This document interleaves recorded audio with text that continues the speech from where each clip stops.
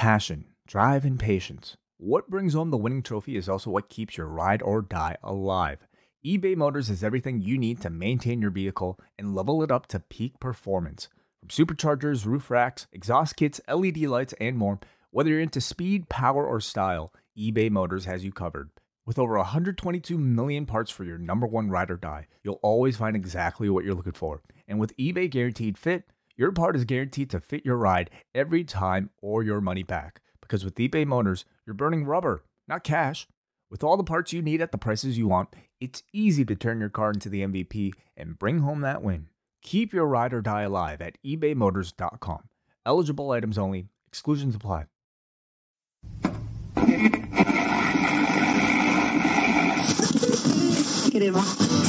You're listening to the N.W.A, the Nubian Wrestling Advocates. You are now about to witness the strength of street knowledge.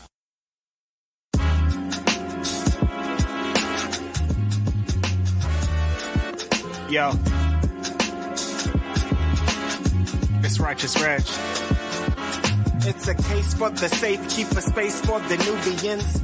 Unfiltered, off-kilter, the professor, the godfather, host wrestling the N.W.A, not keep guessing, The views and expressions, you know the rest, it's pod excellence, get the message. Advocates for Nubian wrestling, you're listening to the best again. Black wrestling in the ring we invested in. Nubian kings and queens we invested in. It's for the culture and we reppin' it. It's for the culture and we reppin' it.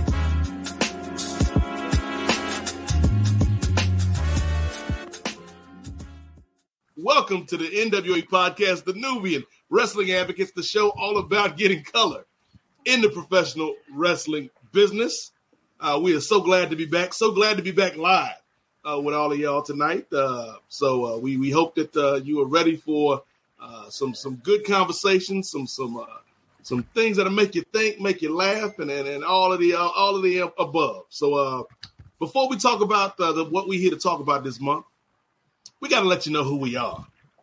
First of all, I am the Godfather, Nate Milton, triple OG status on these microphones, and I am joined as always by the Mayor Pro Tem of Los Angeles, California.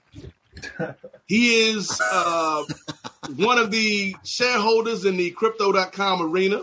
Hey, he might be feeling a little some type of way this week because his favorite show, his favorite wrestling show might be coming to an end. So y'all put some prayers up for the brother, thoughts and prayers. But ladies and gentlemen, let's bring in the angry intellectual, the man with the plan. You know him, you love him. Y'all give it up for Chris Ely, a.k.a. Moderna Chris, a.k.a. the Professor.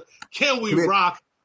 What's up, Doc? Can we acknowledge that shirt too, man? Look at that shirt. Look at that shirt. Look at the shirt. Let's go. What's up, y'all, man? I'm having my detox juice because me and my lady went to brunch this morning, and I got the bottomless mimosas. If you ever go to the Press Winery Bar in Burbank, but they mean it when they say bottomless, man, because every time I finished the mimosa, they just gave me more. So, and I'm not a wine person either. You know, I like my beer and liquor, but you know, it's my girlfriend had her birthday a couple weeks ago, so you got to represent. Hey, happy birthday! Mm-hmm. Birthday. My man Chris feeling a little alive right now. I was gonna say, yeah. Y'all thought Moderna Chris was something. Wait till you hear this man hashtag Mimosa Chris. It's a Mimosa Chris. level, Andrew, of what he about to get into. But speaking of Andrew Thompson, let's bring in the third member of the team. He is one of the hardest working brothers in the game. He is the youngest in charge. He brings you all the news that's fit to read here on Post Wrestling. But most importantly, Chris, he is our nephew, the youngest in charge, Andrew Thompson. What's good, nephew? What's going on, fellas? It's good to see y'all again, man. Chris, I know I said it already, but appreciate you rocking the shirt, man. It's always good to be reminded of good old Bushby and Thompson and Nate. It's always good to see you as well, my man.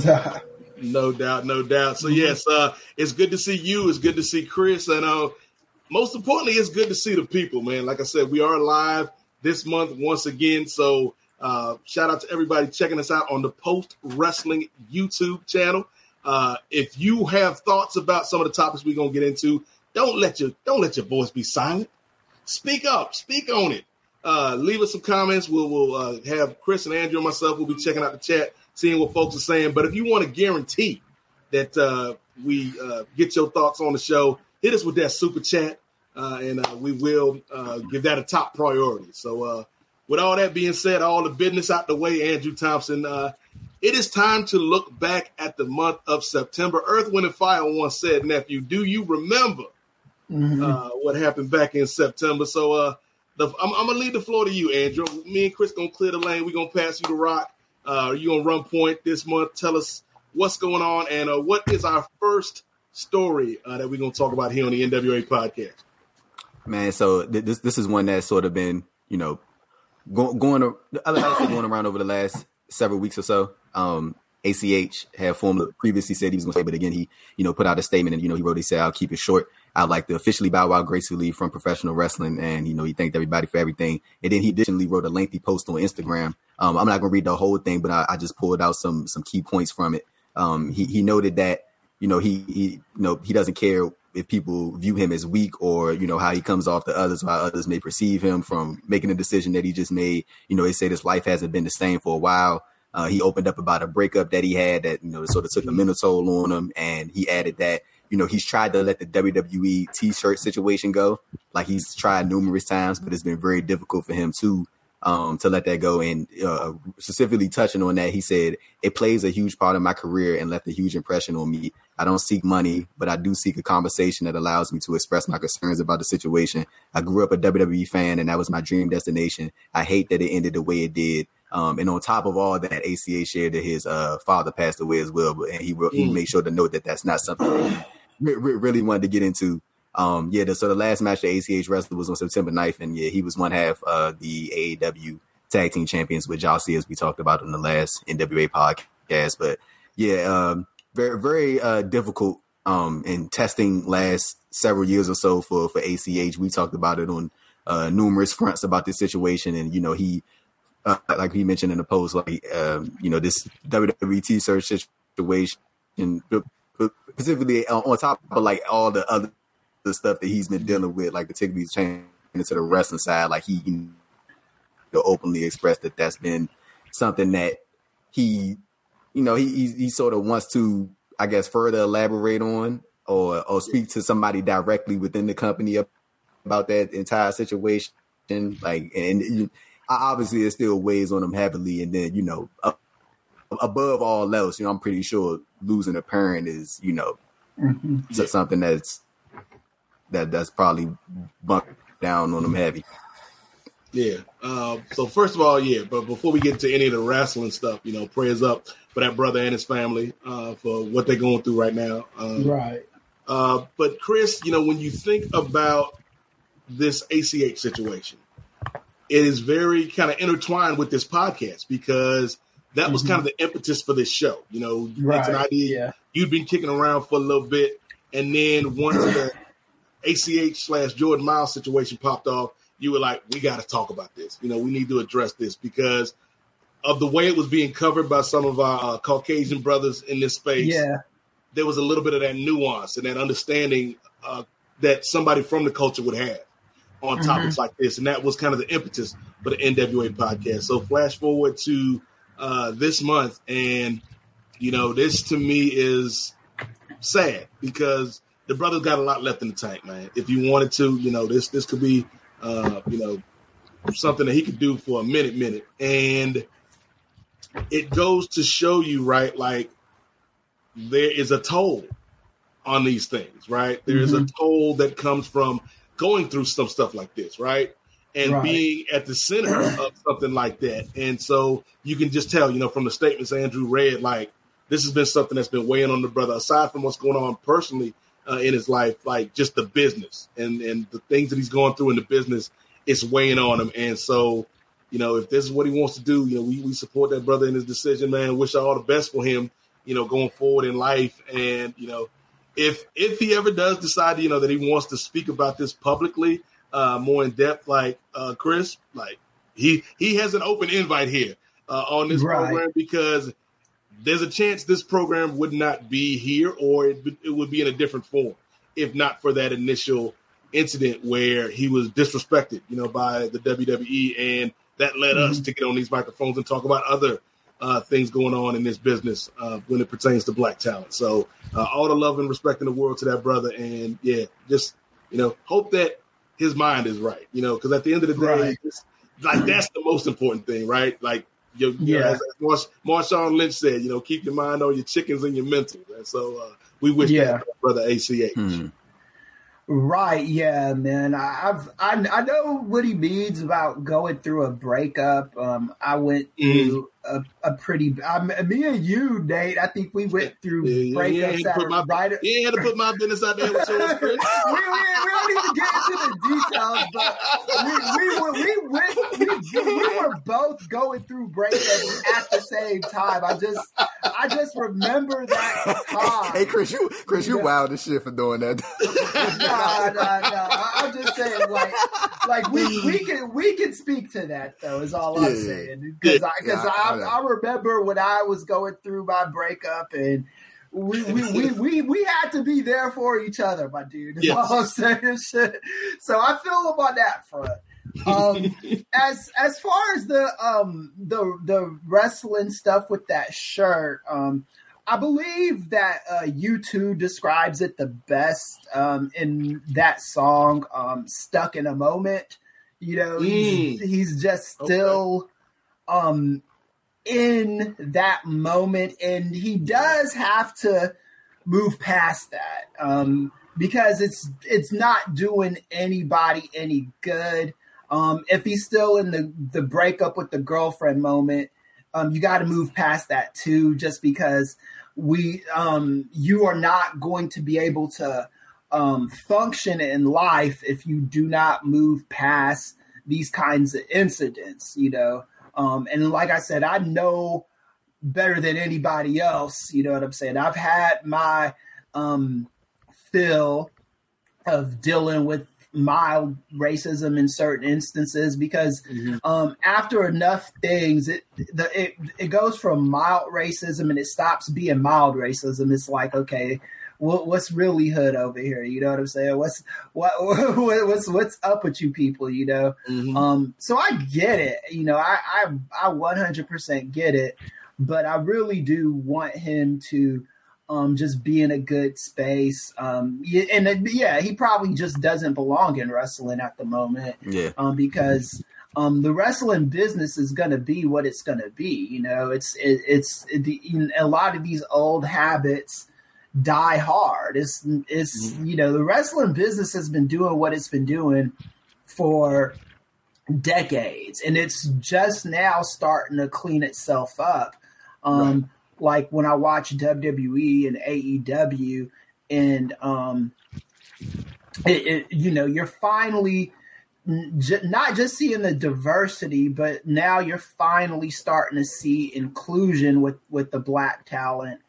It is getting better, but it's probably not where it should be yet. But if that's a business that you're gonna be in, you gotta figure out some kind of workaround. And I think we'll probably get into this later, but I think promoters need to make sure the mental health, and not just the black talent, but just all their talent is fine. You know what I'm saying? So you don't have people at press conferences eating breakfast pastries and going off and all this stuff with Thunder Rosa, and this stuff all comes. How you gonna be angry with a toaster strudel, Chris? How? I know, right?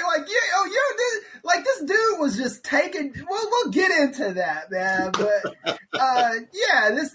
these wrestlers, they got to make sure their mental is taken care of before anything else, man. That comes first. Your overall physical health, and your mental health. Yeah. Those things getting come better, first. but it's not there yet. Yeah. because that business will eat you up, swallow you, and shit you out, man. And I've just seen it way too many times. Yeah. I can only imagine what it feels like to have been busting your ass in the field for so long, to people only to associate you with a situation that does not feature the company that you work for's best moment, in addition to people looking at you in a certain way because of a emotional sort of distress moment that you were in. You know what I'm saying? Right. People like solely associating you with that after you putting in however many amount of years of work into this specific field that you've been in. You know what I'm saying? Yeah. Like, I'm pretty sure that's like that's just like a demoralizing thing in a way, to know that people look back at your career and that's going to be probably one of the key points or bigger talking points that people will often associate you with. So I know that's probably something that's weighing on them heavy as well. And like, he talked about how he wants to have a conversation with someone there. Like, I don't know if that's going to happen. Like, and if he does get that, I hope that brings him some type of peace. You know what I'm saying? Like, right. But I do think what Chris said, like, does sort of lay some credence so far as like, you, like, I mean, especially at this point, like, you just going to have to like essentially say fuck them and like just keep moving forward, bro. Because I did exactly that. I hope mentally above everything else, because I'm pretty sure, like I mentioned earlier, like I'm pretty sure it's a damning thing to know that, you know, you work this hard and then people only have come to associate you with this thing that is completely unrelated to your in-ring work, which you in this profession for. So, you know, much love to ACH, man. I hope he able to, you know, bounce back. Yeah, and the wrestling business is just unforgiving, man. They're, you know, they're only gonna feel sorry for you for so long. I really do hope this brother lands on his feet in whatever he tries to do. At this point, because this has been a couple years now, I don't think the wrestling business is something that he's suited for. The problem that ACH is gonna have to deal with now is whatever business he's in, this kind of shit is gonna exist. You know, it's not like you leave the wrestling business and this stuff goes away. It's like the toxicity level in the wrestling business might be higher than most businesses, but as far as stuff like this, you know, because I still remember that Dave Chappelle sketch with Keeping It Real Goes Wrong, and dude is working that corporate job. And so the white guy says, "Hey, give me 5, man, or put it." You still talking, Chris? Yeah, I'm talking. Do you hear me? Yeah, he good, Nate. Brother Nate, you good? Oh, you good, Chris? All right, yeah. So that when Keeping It Real Goes Wrong stuff is real for us in whatever field that we are in, man. And hopefully, hey Chris, yeah. I was going to say, do you think that it's a combination of maybe ACH not being able to take that an extended period of time away from pro wrestling, in addition to him, you know, wanting to actually be in WWE? Like, I don't think that's like anything like speculative. Like, he talked about, like, that's a big part of his career that I'm sure that he wishes could have went differently. Do you think it's like a combination of those two things? Like him also not being able to take like an extended break away from wrestling in general, on top of him internally maybe still wanting to get that chance in WWE. Yeah, like this is a big part of this is just kind of like critical thinking skills, right? Because I do think that. I think that, you know, wanting to be a WWE and him, you know, needing to get his mental issues in order. And I'm not saying mental issues as a derogatory thing. I'm just saying it as a thing that this brother needs to handle. I know what you mean. Yeah. Yeah. And he needs to get all that stuff in order, man. And hopefully, I'm thinking that, yeah, he just doesn't need to be in the wrestling business right now. He needs to. I don't know how much he's saved up, how much he's amassed, but he's got to take care of whatever issues that. Because look, man, I've been through the stuff that he's been through, but I don't have the luxury of just being able to still be on whatever. Like I'm at an age and a point in my life when shit happens, I can be sad about whatever shit's happening in that moment for that period of time, and then I just have to be prepared for the next thing that's gonna happen. Because shit is always happening. It never stops. You know what I'm saying? And that's just the nature of being a responsible adult. Yeah, that's what it is, bro. Yeah, you are gonna deal with these kind of things, you know. And it's the fact that he's still this thing weighs so strongly on him, even like a few years removed from the fact. It just really speaks to the issues that he's kind of dealing with, because he's got us. I mean, if this is, it'd be bad enough if this was like hitting you for like 6 months, man. Yeah. Where are we at now with this? It's like, it's been some years and some change, you know. Hey, like Chris, that was pre-pandemic, wasn't it?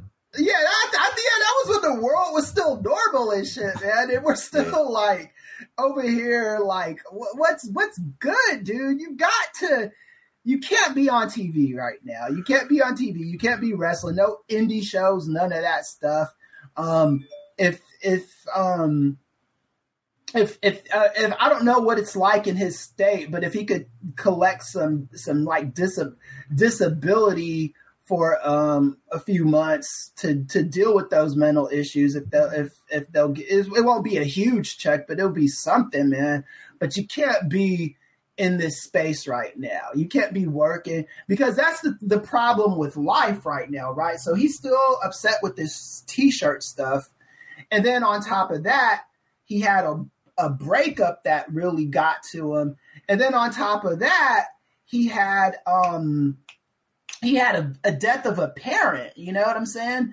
And you need to, yeah. You are dealing with a lot of crap, and you're dealing with so much crap that you're not even over the other. Like, if my mama or my grandmother died, I wouldn't give a fuck about some stupid ass shirt. You know what I'm saying? Like that problem would be like, not saying it won't hurt still. Bottom of the totem pole now. Yeah, right, yeah, it's the bottom. You know what I'm saying?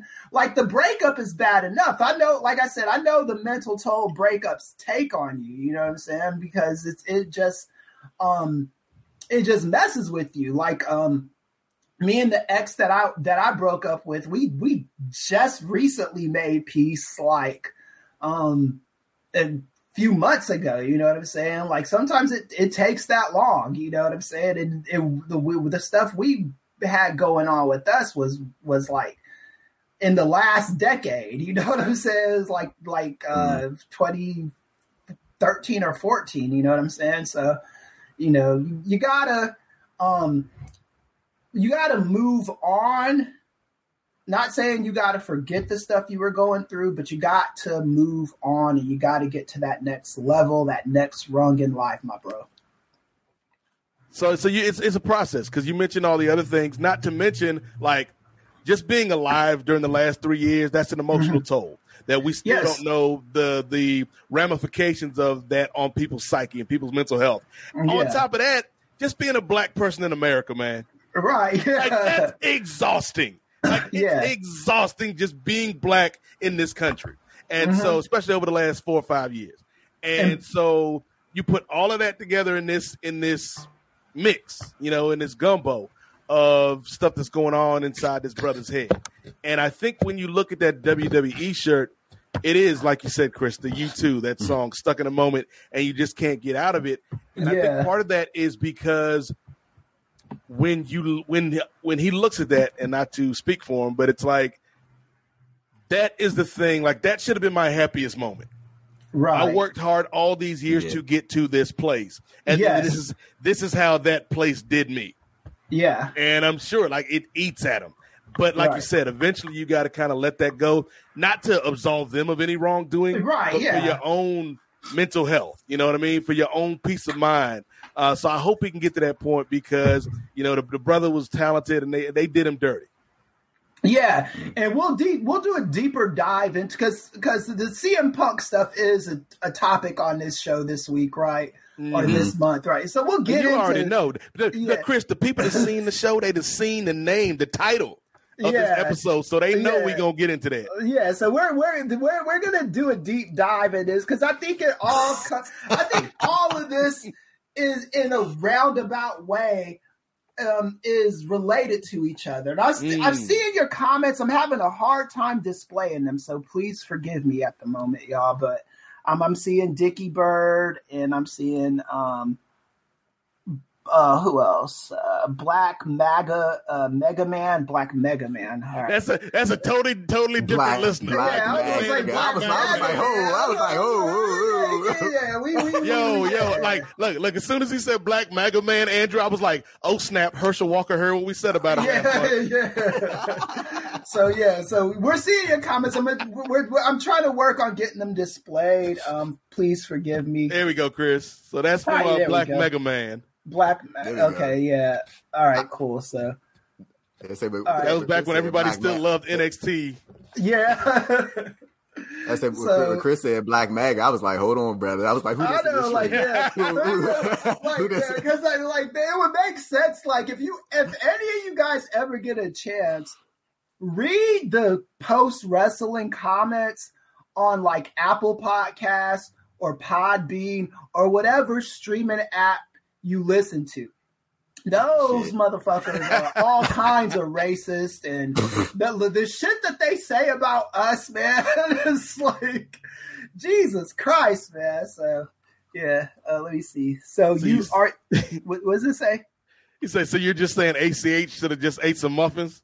I don't know. Those muffins were making CM Punk angrier. Hey, Chris and Nate, did y'all see NXT's Idris Anafe and Malik Blaze spoof the CM Punk All Out Media Scrum?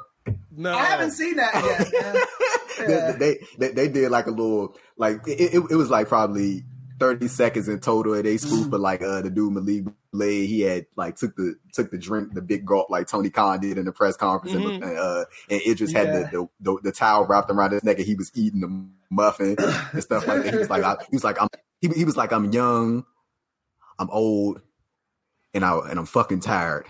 And like he was just like just making like little references and stuff here and there. Like they was hilarious, man. Idris and Malik over at NXT. But like, y'all ready to get on to the next topic? We should get into the world of AEW then. Let's go on ahead and do that. Yeah. Let's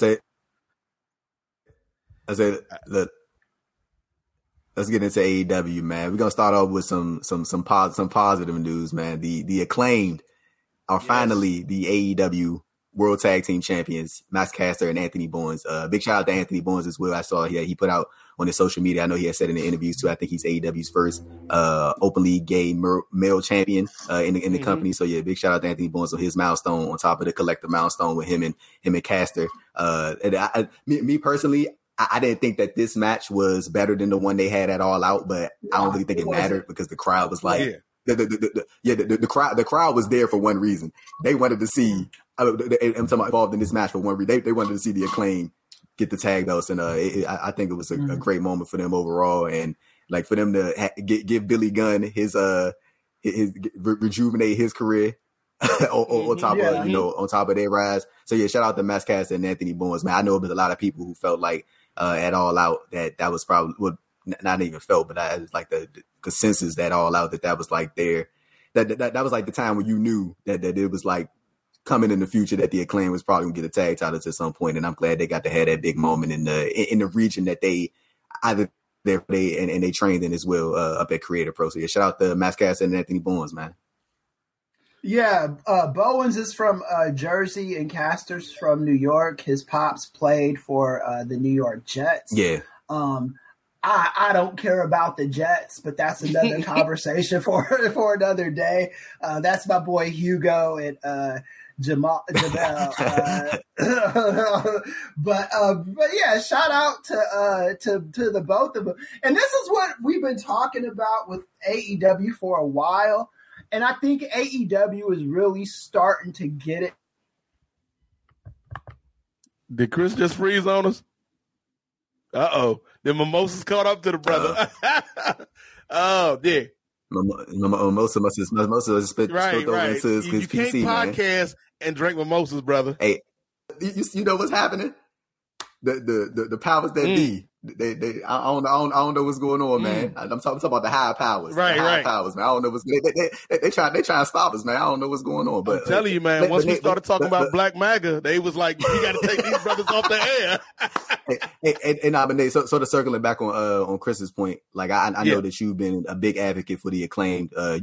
I know since we started this podcast, you've always been one that's been very supportive of Anthony Bowens and Max Caster as well. So talk to me about how you felt about the Acclaim winning the tag titles and you know how critical of a role that Swerve and Keith Lee played in that, on like, you know, them just naturally putting themselves into that heel position. I don't even know if you like for real, bro. I don't even know if it is like an exact heel position. I just feel like the crowd just was so pro the Acclaimed.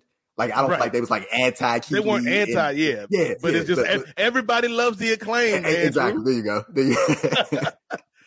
And so, like you said, I've been a big fan of these brothers for a minute. I was actually surprised it happened because I felt like it was a little soon. But man, when the crowd is that into a performer, sometimes you got to throw the plans out the window and ride the hot hand. And these two guys have improved in ring. Like I think. Man, Bowens is a dude that just impresses me. You know, friend of the show, Steve Willie, you know, he and his kids met Anthony Bowens, said the dude was just like one of the nicest guys out there. You know, you see the work he does for GLAD and organizations like that. Like, it's good to see, man. And I feel like one of the things I took from All Out, Andrew, is that, and it looks like we might have the professor coming back. But one of the things my man spilled. Chris, you can't be drinking mimosas and podcasting. You spill it on the laptop, brother. You hear me now? Hey, but Chris looks so disappointed, bro. Hey, it's technology, baby. Sometimes you got to roll with what comes up. But so Chris, we were talking about the Acclaim, and I was saying how I felt it might have happened a little too soon, but you got to go with the hot hand when the crowd is that behind a group. And I love what them dudes are doing. And I think one of the things that I took away from this year's All Out, as opposed to when we look back to last year's All Out, is we had a lot more color on the program. And I dig that. My only small nitpick, Andrew, and I think you know where I'm going with this, is a lot of those black performers were playing conference games. And I feel like the next step is you funny as shit with this, the conference game. The next step, right? Like the next step is like Powerhouse Hobbs and Willie Ricky Starks. They great. Let's see them be great against other people. Swerve and Keith and the Acclaim, they great. Let's see them be great against other people. You know what I'm saying? So like, I'm loving that we getting all this representation on All Out, which is something that was sorely missing last year. But now I want to see them mix it up and be elevated. You know what I mean? Like, we shouldn't just have to keep playing these SWAC games and these MEAC games. Let's see them expand into other conferences, man. Yeah, I agree. Do you guys hear me? First of all, yes, we hear you, Chris. Okay, you good, cool. Chris? I think for me, it's just I'm just glad that AEW the talent, it finally seems like the black talent matter. You know what I'm saying? Like I actually cared about who was going to win or lose that match between Swerve and Our Glory and the Acclaim. You know, in the past, it just felt like when I would watch this show that everything was inconsequential when it came to black talent. And for the first time, especially with the male talent, with the female talent too, but it just felt like everything was inconsequential. It just felt like it didn't matter who won or who lost.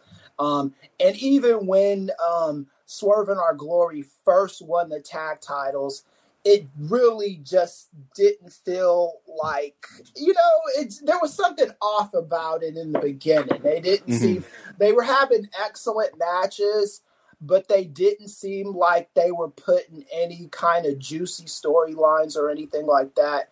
And this with the Acclaim seemed good. And I would have loved for Swerve in Our Glory to have a good year title reign. But it just wasn't in the cards because the Acclaim just got so hot so fast. Yeah.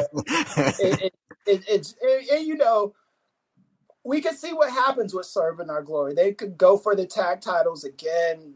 They could branch off and become singles wrestlers.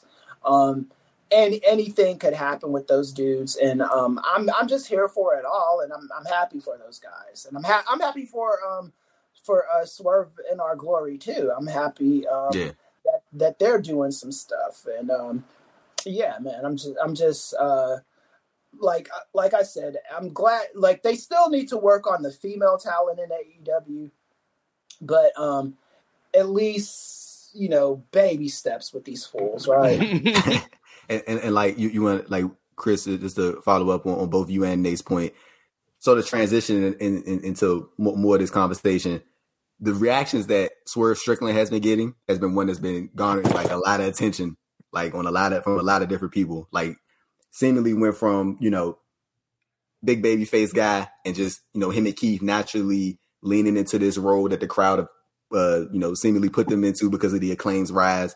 And I think they've done a great job in that. And like, specifically speaking about Swerve, like, I think it was really cool to see like the not cool, but it was cool to see like the amount of like sort of booze that he was reining in, like in the way that he was playing off it, and of course him bringing, like, we're gonna touch on the celebrities that was brought in. I feel like that's gonna be a funny conversation that we're gonna have. But specifically speaking about Swerve, like, I remember he had said he said in quite a few interviews, man, I'm talking about since he first left WWE, that he approached Triple H and he was just like, man, I want to be one of your guys. Like, he recently brought it up again on Renee's podcast, but So Swerve said it a couple of times where he was just like, he told Triple H, like, look, what do I got to do to be, I feel like I could be one of your main guys. Like, I just need you to sort of, get behind me and, let me do my thing, and let's get together and let's do some stuff. And like, you see what he's doing now and the people he's bringing in, and you sort of blending that AEW product into the hip hop culture and, playing his role in that. I'm pretty sure some other people in there as well, but, he's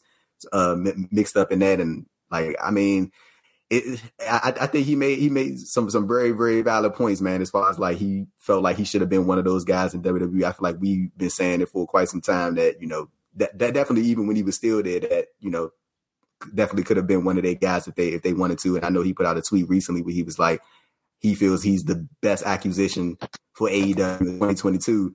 And it's kind of hard to argue with him for real. So, I mean, like, he got a solid point right there, man. So I was just more so wondering about what y'all thought about Swerve, saying that he's the AEW's best acquisition of 2022.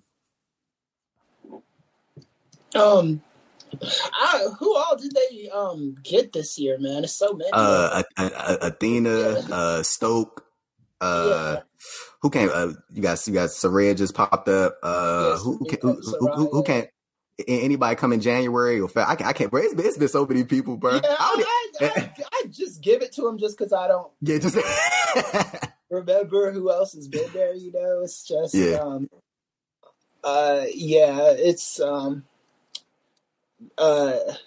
Nate's having internet issues, so I just got that message from. Yeah, the camera stuck on me, isn't it? Yeah, it's stuck on me. God. This is like the most. We have some trouble, man. We definitely have some trouble with the internet. Hopefully, when they get back in here, he'll be able to take the take the camera off me, but we'll keep going, Chris, because you can still hear me all good, right? Yeah. Okay, cool. All right, cool, Chris. Let's talk about this. Trina popping up on the AEW Dynamite Grand Slam, involved in the segment with Jade Cargill, Diamante, Layla Gray, and Kiera Hogan. She was originally sided with Diamante. It's been billed in as the OG baddie from the 305. I think a lot of people speculated it was Trina, and it was very cool to see her on AEW Dynamite. And of course, Rampage Grand Slam. Chris, how do you feel about these the people who I'm pretty sure you saw, but some people immediately when they saw Trina, they was doing the who is this thing. I saw people too. I saw all disrespect, not just from like wrestling fans, but people that I respect in wrestling media. I just saw people just banging on Trina, like, you know, who is this woman and all that kind of shit. I'm like, and some people were trying to say she wasn't relevant anymore in 2022. Let's just forget the fact that Love and Hip Hop Miami. I forgot about that. Love and Hip Hop Miami. yeah. I don't watch that shit, but it always beats wrestling in the ratings. You know what I'm saying? It always does. You know, it's one of those shows that people are here for and they watch. Yeah. And it's just it's like Trina is not any kind of nobody. I just understand that commentary. You know what I'm saying? I'd say I think she's I think she's a top 10 female rapper. I think I give her that. As far as like Miami, Florida rappers, she's top 5. I mean, it'd be like her, Pitbull, Luke, JT Money, you know, cats like that. Like, I mean, she's in some good company, but I definitely think Trina is somebody that made her mark on the business, you know. And I think it's good that, you know, it was cool seeing her on AEW. Hey, Chris, what do you think about sort of the bridging of the gap, the bridging between this AEW product and the hip hop culture, of course, with DJ Who Kid and Fab popping up on AEW Dynamite as well. They accompany Masscaster, Bowens, and you know, Swerve and Our Glory to the ring, respectively. What are sort of your thoughts about AEW sort of leaning more into that?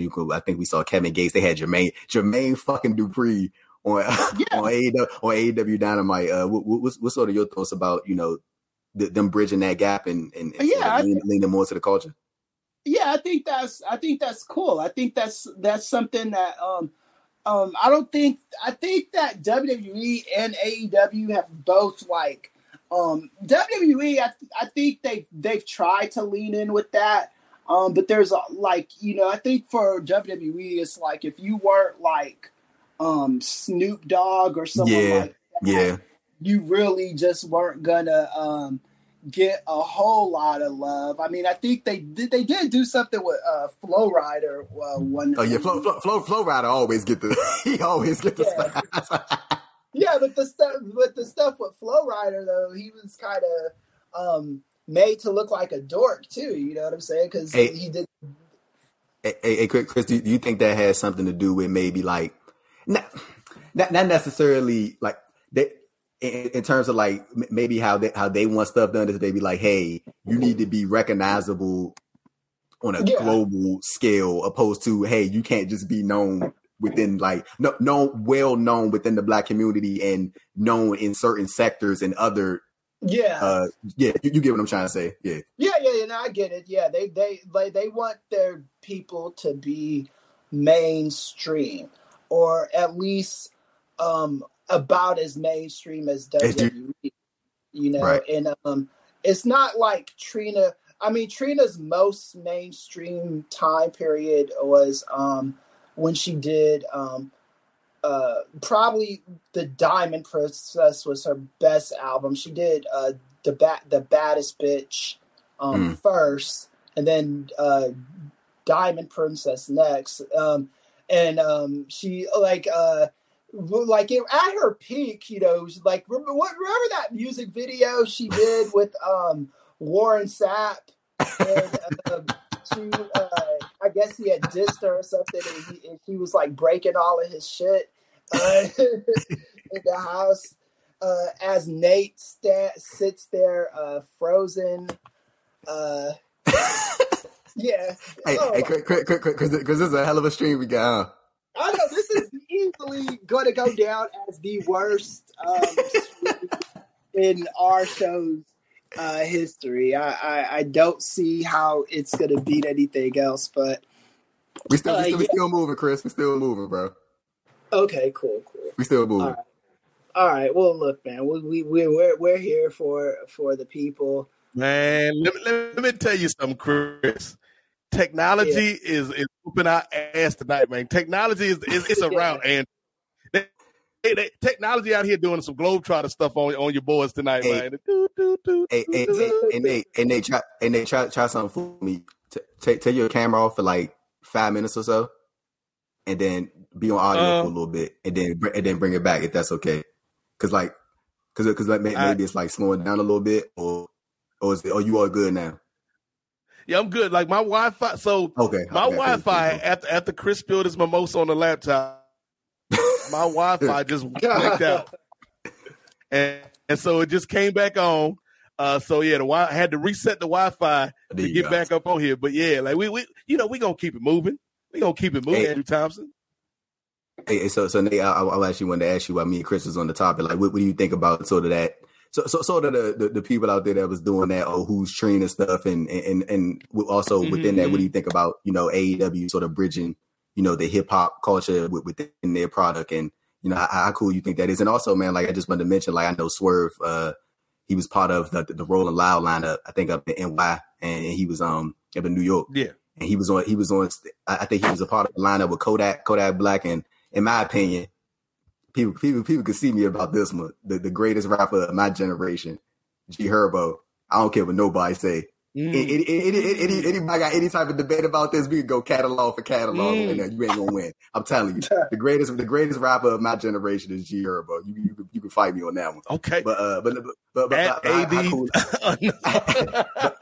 I'm about to say, Nate, but how cool is it for you know, for somebody that's been lifelong wrestling fan to see the hip hop culture embraced, just in wrestling in general? Like, it doesn't have to be specific. I mean, we all still be talking about AEW, but like just in a general sense, how cool is it for you as a lifelong wrestling fan to finally see like the culture being more embraced and prominently featured, as we see names like Trina, we see names like Fabulous, DJ Who Kid.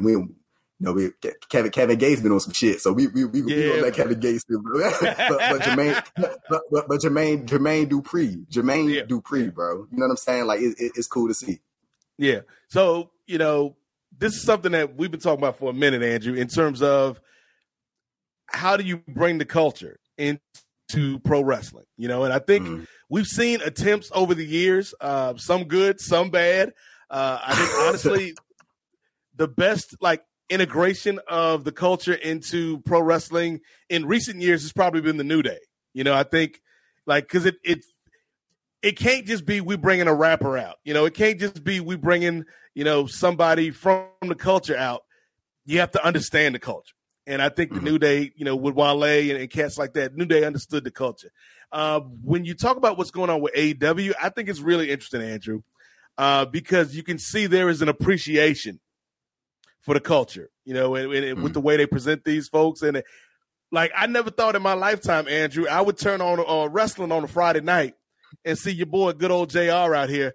Oh my God, Trina, how could you do that, Trina? By God, she's just a Jezebel, Andrew Thompson. She is the baddest bitch, Tony.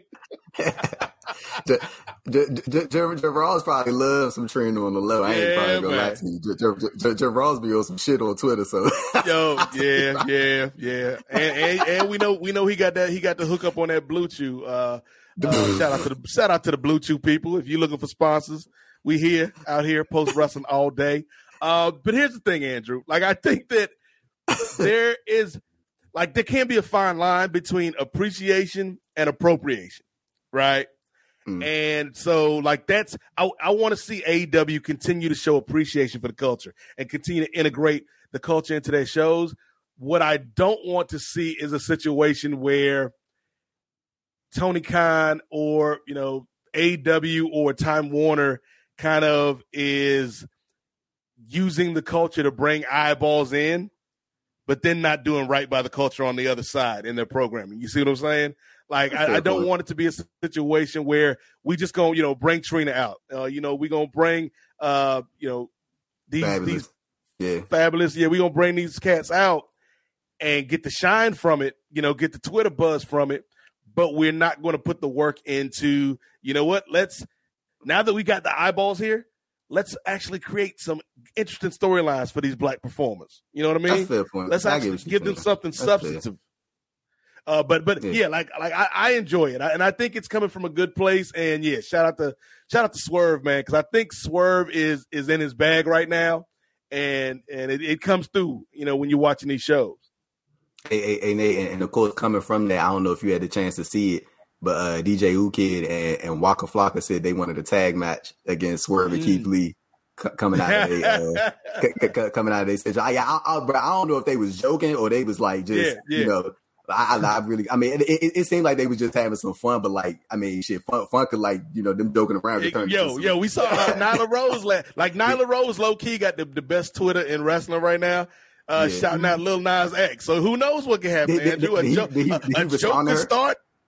I don't think he responded yet, but he may have. Something joke funny here on Twitter, it could turn into something serious, man. So you never know, brother. Yeah, man. Yeah. Hey, Chris, any final notes on the sort of bridging that gap in AEW between the hip hop culture and also in the pro wrestling? I'm just not here for any Trina disrespect. Tell him, Chris. I'm just not at all. Like that woman is a pioneer in rap. She's the precursor to a lot of the Megan Thee Stallions and the Lottos and the shit we see today, man. So put some respect on that woman's name. They'll be. I love Trina, man. I bought. We got an update. We got an update from Mr. Kane on the Lil Nas X Nyla Rose back and forth. Lil Nas X said he was listening, so you never know, Andrew. There you go. Yeah, that's all you need. Hey man, the WWE better start playing and go ahead and get Cardi B up in there. Like she been basically asking them for a brick. Like, hey, y'all need to go ahead. Let's do something. Like, bro, as soon as I would have saw her quote tweeting us, I'd have been like, dude, let's get on the phone. You know what I'm saying? Let's get this shit rolling. Let's do something. Like, even if it's just a backstage segment, we can't get her live in front of the crowd. Let's hook up something. Have her send in the fucking video. Right. Like, what are we doing, bro? Like, you know what I'm saying? But it definitely is cool to see, the culture being embraced more in pro wrestling in a natural sense. It really is cool. But sort of moving on to our next topic, man. Something that I know Chris had wrote an article about over on WrestleNomics.com. You go check that man out. We are still feeling the fallout from All Out since the last time we talked. Matter of fact, I don't even think we did a podcast when this happened. Like, this is our first time speaking since this actually happened. But I'm pretty sure everybody knows by now the former AEW World Champion CM Punk. The title was vacated along with the AEW World Trios Championships that were held by the Elite, Kenny Omega, Matt Nick Jackson, because of the reported physical altercation that took place involving Punk, the Elite, and in addition to producer Ace Steel, who was close friends with CM Punk, and the likes of Christopher Daniels, Michael Nakazawa, Brandon Cutler. They were all suspended. And Pat Buck were suspended from AEW as well, reportedly suspended from AEW for their involvement in that entire situation. Chris, I know you had a complete breakdown on the written breakdown on the WrestleNomics site about this whole situation. So I definitely wanted to, get your take about it, and also, sort of let the people know what you wrote about in your article if they didn't get a chance to check it out as it relates to the situation. Right. So my article came out at the beginning of the month while things were still coming in. Now we kind of know a little bit more. And my whole thing in my article is I didn't think that anybody had to be fired unless there was some kind of lawsuit or something going on. Then, if that's the case, then everything that I wrote about, just forget about, which I said in the article. But if everybody could come together and, figure things out and see what the problem is in AEW, I think it would behoove everybody to see that. I think CM Punk, if CM Punk can't admit what he did at that press conference was wrong, then he probably needs to kick rocks.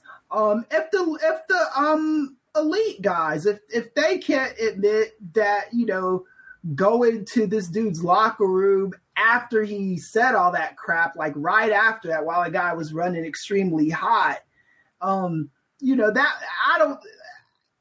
in a management position, you are held to a different standard than your workers, right? That's just the nature of wrestling. I think this is a good test for the Young Bucks and Kenny Omega and all of them. You know what I'm saying? Because, and Tony Khan as well.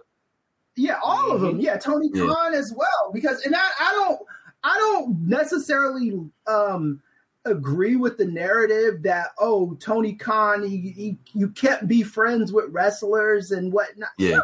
You can be cool with wrestlers. There just needs to be boundaries established, And right. CM Punk should never feel comfortable to the point where he could just go on this press conference and eat a bunch of breakfast pastries and then just talk shit about everybody. Like he brought that dude's mama into this situation. Yeah, hey, bro, hey, Chris, that had to be some of the most disrespectful shit. Yeah. And I have lived through some pretty epic sports press conferences, and I'm trying to still figure out. I'm still trying to figure out where this one fits in, because we've had Allen Iverson go on a rant about practice, and that was pretty great. We had Jim Mora with the playoffs. Yeah, like I have sat through some shit, and this CM Punk stuff is right there with everything else, man. I know people like Wade Keller reported that they're going to probably try to buy out CM Punk's contract. He didn't speak in definites, but he said that could happen.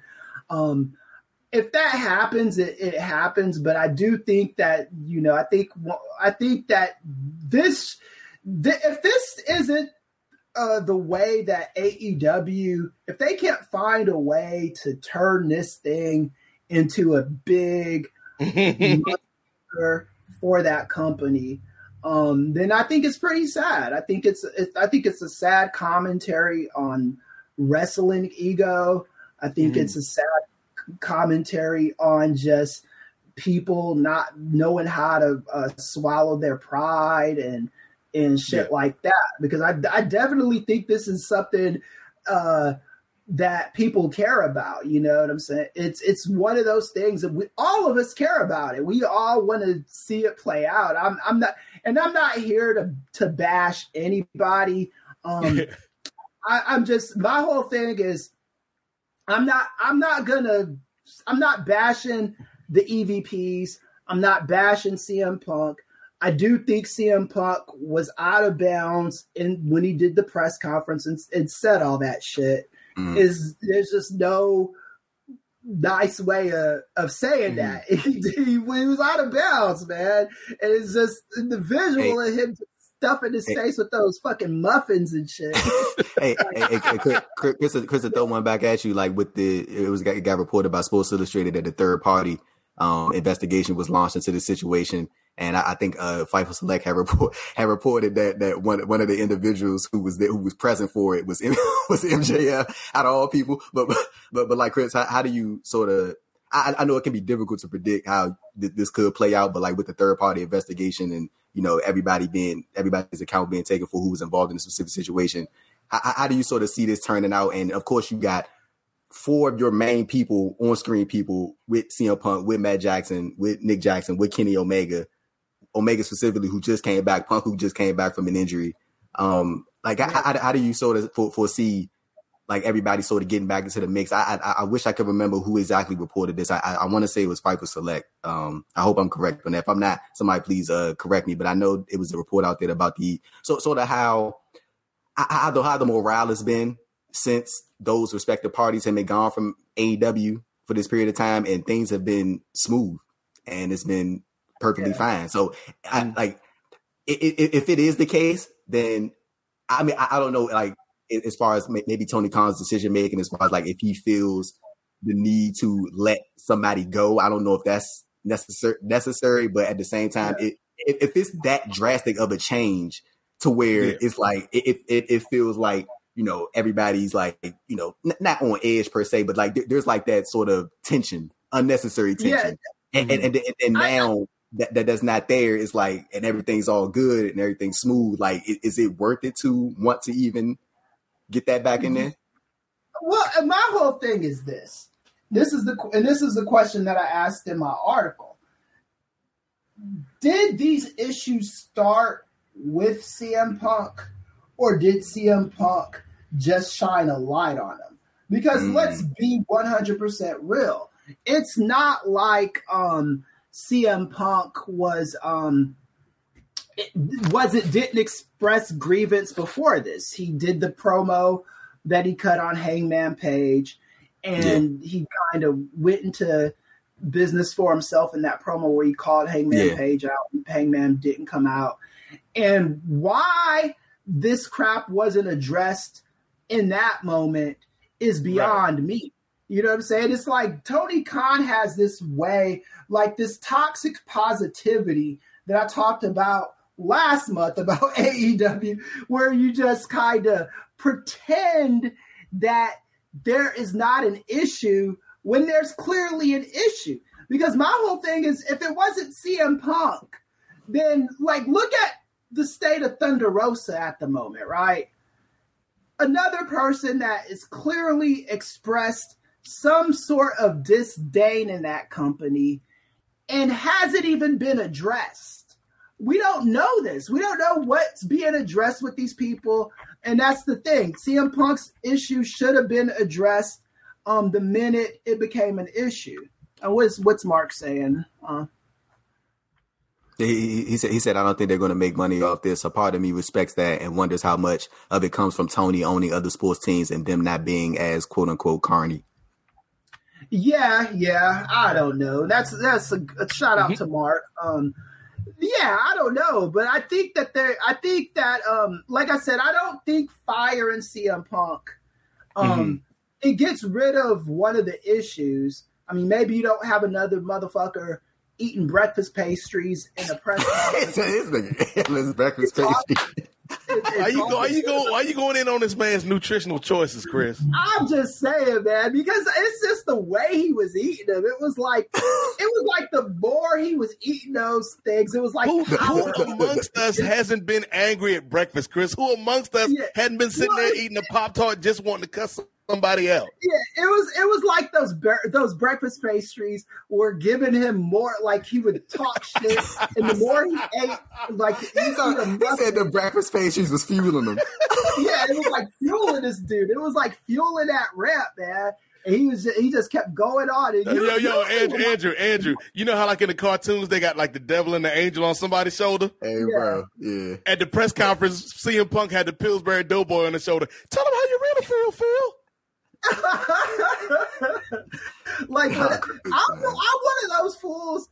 Like, if anybody's ever been eating with me, I've been out to eat with John and Way before. If I get food in front of me, I'm shutting the fuck up and eating my food. You know, food calms me down. That's what it does with me, man.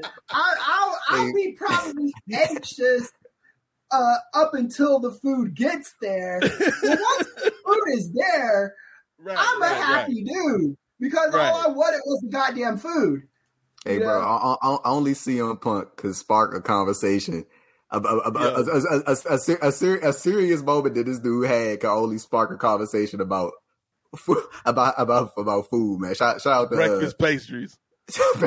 About breakfast pastries, man. But as far as the situation goes, like I don't know exactly how they sort of turn. I mean, maybe it does just turn into a situation of Tony Khan sort of.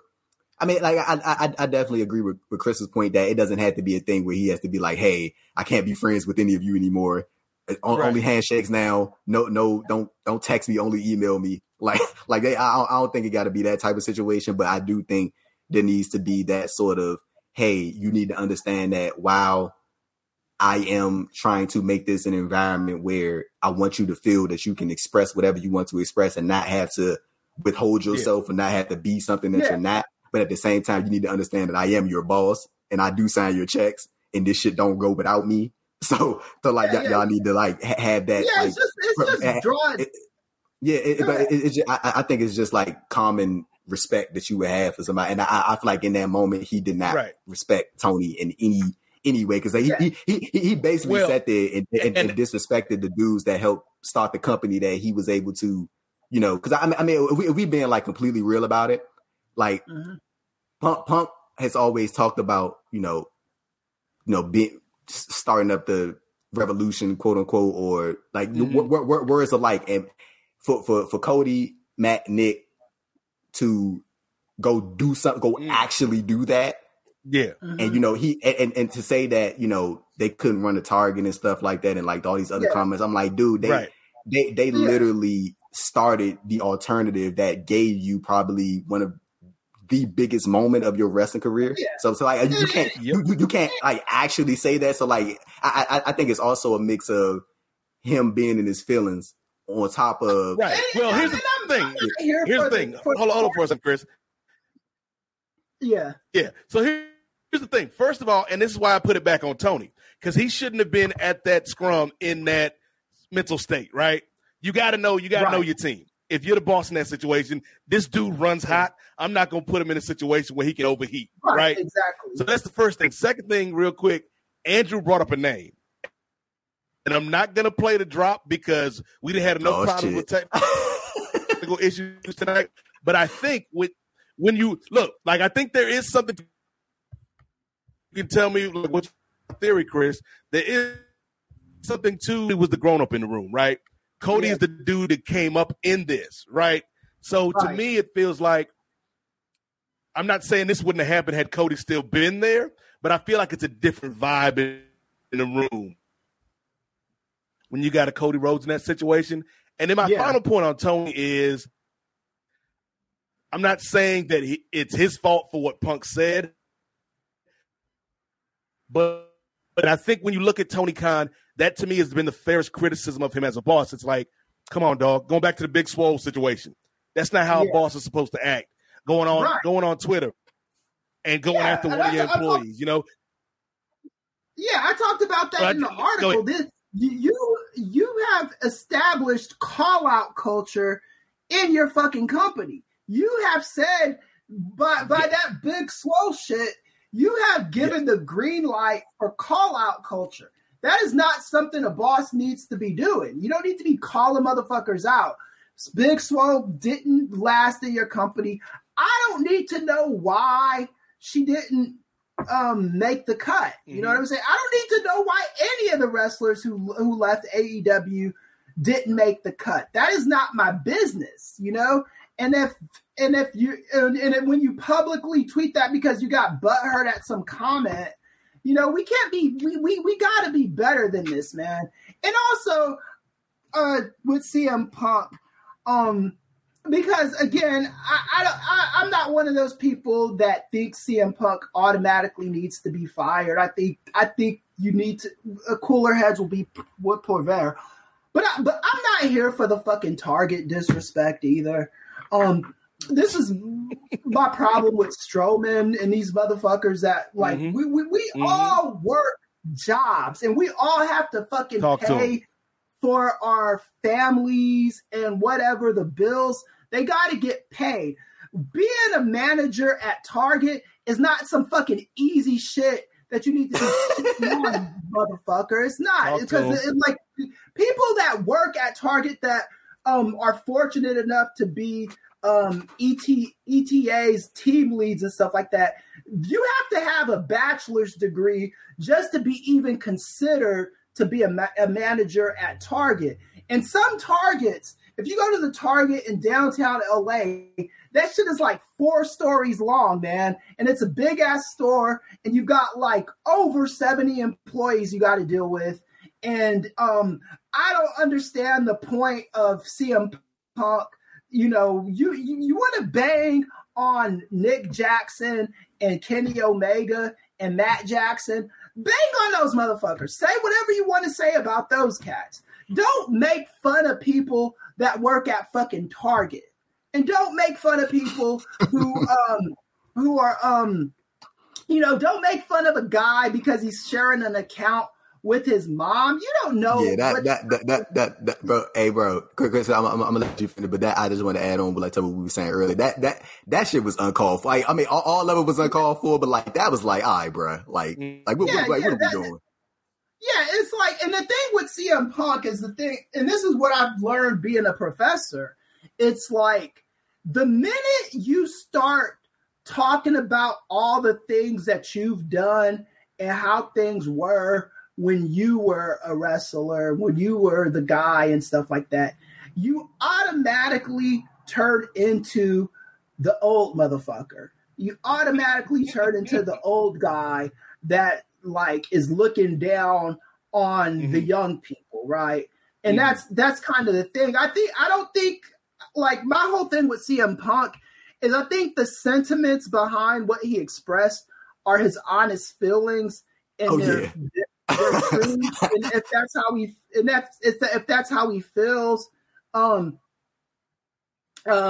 that's how he feels.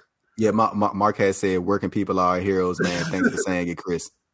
Yeah, because I just don't like that shit, man. Like, we got people from all walks of life who listen to us on posts, who read my articles, who follow us on Twitter and all that stuff. And I'm never, ever for, I didn't like when Braun Strowman did that bullshit where he made fun of people for starting GoFundMes when the pandemic started. And I never laughed at a dude getting fired, but when Braun Strowman got fired after tweeting that bullshit out when he was like trying to bang on, like Evil Uno is expressing, hey man, I'm struggling. Can I get some help? And then this dumbass motherfucker Braun Strowman comes out and he's like, you should have taken care of your money better. There's another, and I've never respected him again after that. With CM Punk, the reason why it's a little bit easier for me to forgive him is he was picking on specific people. It wasn't like I don't think he meant to clown everybody that works at Target or everybody that shares an account with their mom. I don't think that was his intention. But when you're getting personal with people, you really need to be careful and cognizant of a whole community of people that you might be offending. Because I'm not here for making fun of motherfuckers working and having a job and sharing accounts with their mom, whether it's the mom's primary account or the son's primary account. I know you got a beef with that dude and you want to handle your beef, but that's not the way to do it. You don't fucking do that kind of shit. We all are out here trying to run the same race and do the same things and be productive members of society. And whatever we do that's legal and pay the bills, don't fucking clown on that shit. And to your point, Chris, it's like, I was just going to say, Andrew, like to Chris's point, Punk has kind of become the thing that he banged against for so many years. Yes. Like you're now the establishment guy, dog. Like you ain't the rebel no more, cat. You on the dark side. You know, you're not the scrappy underdog. You're this dude that's been making money for years and years and years, coming in telling these younger cats how to do things, right? And I think it kind of ties into what we talked about a month or so ago when we talked about Booker T, Andrew. Like, there's a way, if you're a veteran, right, to talk to these cats, to give advice, whatever, but it's not like this. And so, like, again, like, I think Punk was in the wrong. I also think Tone's wrong, though, again, because you know how this dude is, man. Yeah. Like, even when this dude is happy, even when CM Punk is happy, Andrew, he's still an honorary son of a gun. And so, like, when he's banged up and he's tired, man, that ain't the time to put this dude in front of a live mic. Right. And I also think that the EVPs are wrong, too, because you saw the mood this guy was in, and you go into his locker room. Nothing constructive was going to come from that conversation. I don't care if you had Megha with you or not. He was angry, and he was ready to punch, and his boy was ready to bite him up. You had no business going to this guy's locker room when he was in that state of mind. If you are management, you know this. There was a situation that went on a month or two ago where D.L. Hughley was the headliner of this comedy show, and then Monique gets on stage before D.L. Hughley, and Monique is just banging on D.L. Hughley, talking all kinds of shit about him and just mad at him because he's the headliner and stuff. And D.L. Hughley could have easily went to her locker room and yelled at her and started some shit with her husband and tried to fight that day. But D.L. Hughley understood that nothing good was going to come from that. And even when he went on stage, he mentioned it in passing jest, but he just moved on to his set because that's what grown people do. This is a good learning lesson for the EVPs. You don't have, just because this guy, you are an EVP of a huge ass company. You don't need to be, oh, this guy said some shit about us.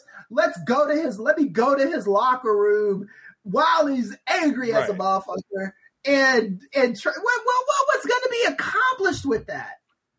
Like, so just to like circle back around to it, like, this whole scenario, assumingly originally started from when Hangman said those words about the workers' rights stuff involving, and they didn't directly mention CM Punk or like, I don't think anybody really caught it at the time, but like going back and like watching it, it definitely kind of lines up. And I think also when Colt Cabana was like just sort of vanished from AEW television, and I know Tony Khan got questioned about that in media interviews with people. I think he got asked directly, like, did CM Punk have anything to do with, you know, Colt Cabana being moved over or shifted over to ROH or being shifted over to or being shifted off of AEW television? And he said that CM Punk had nothing to do with that. And I think as those talks started to become more prominent and as that thing started to come up more, I think that started to agitate him, CM Punk, a little bit.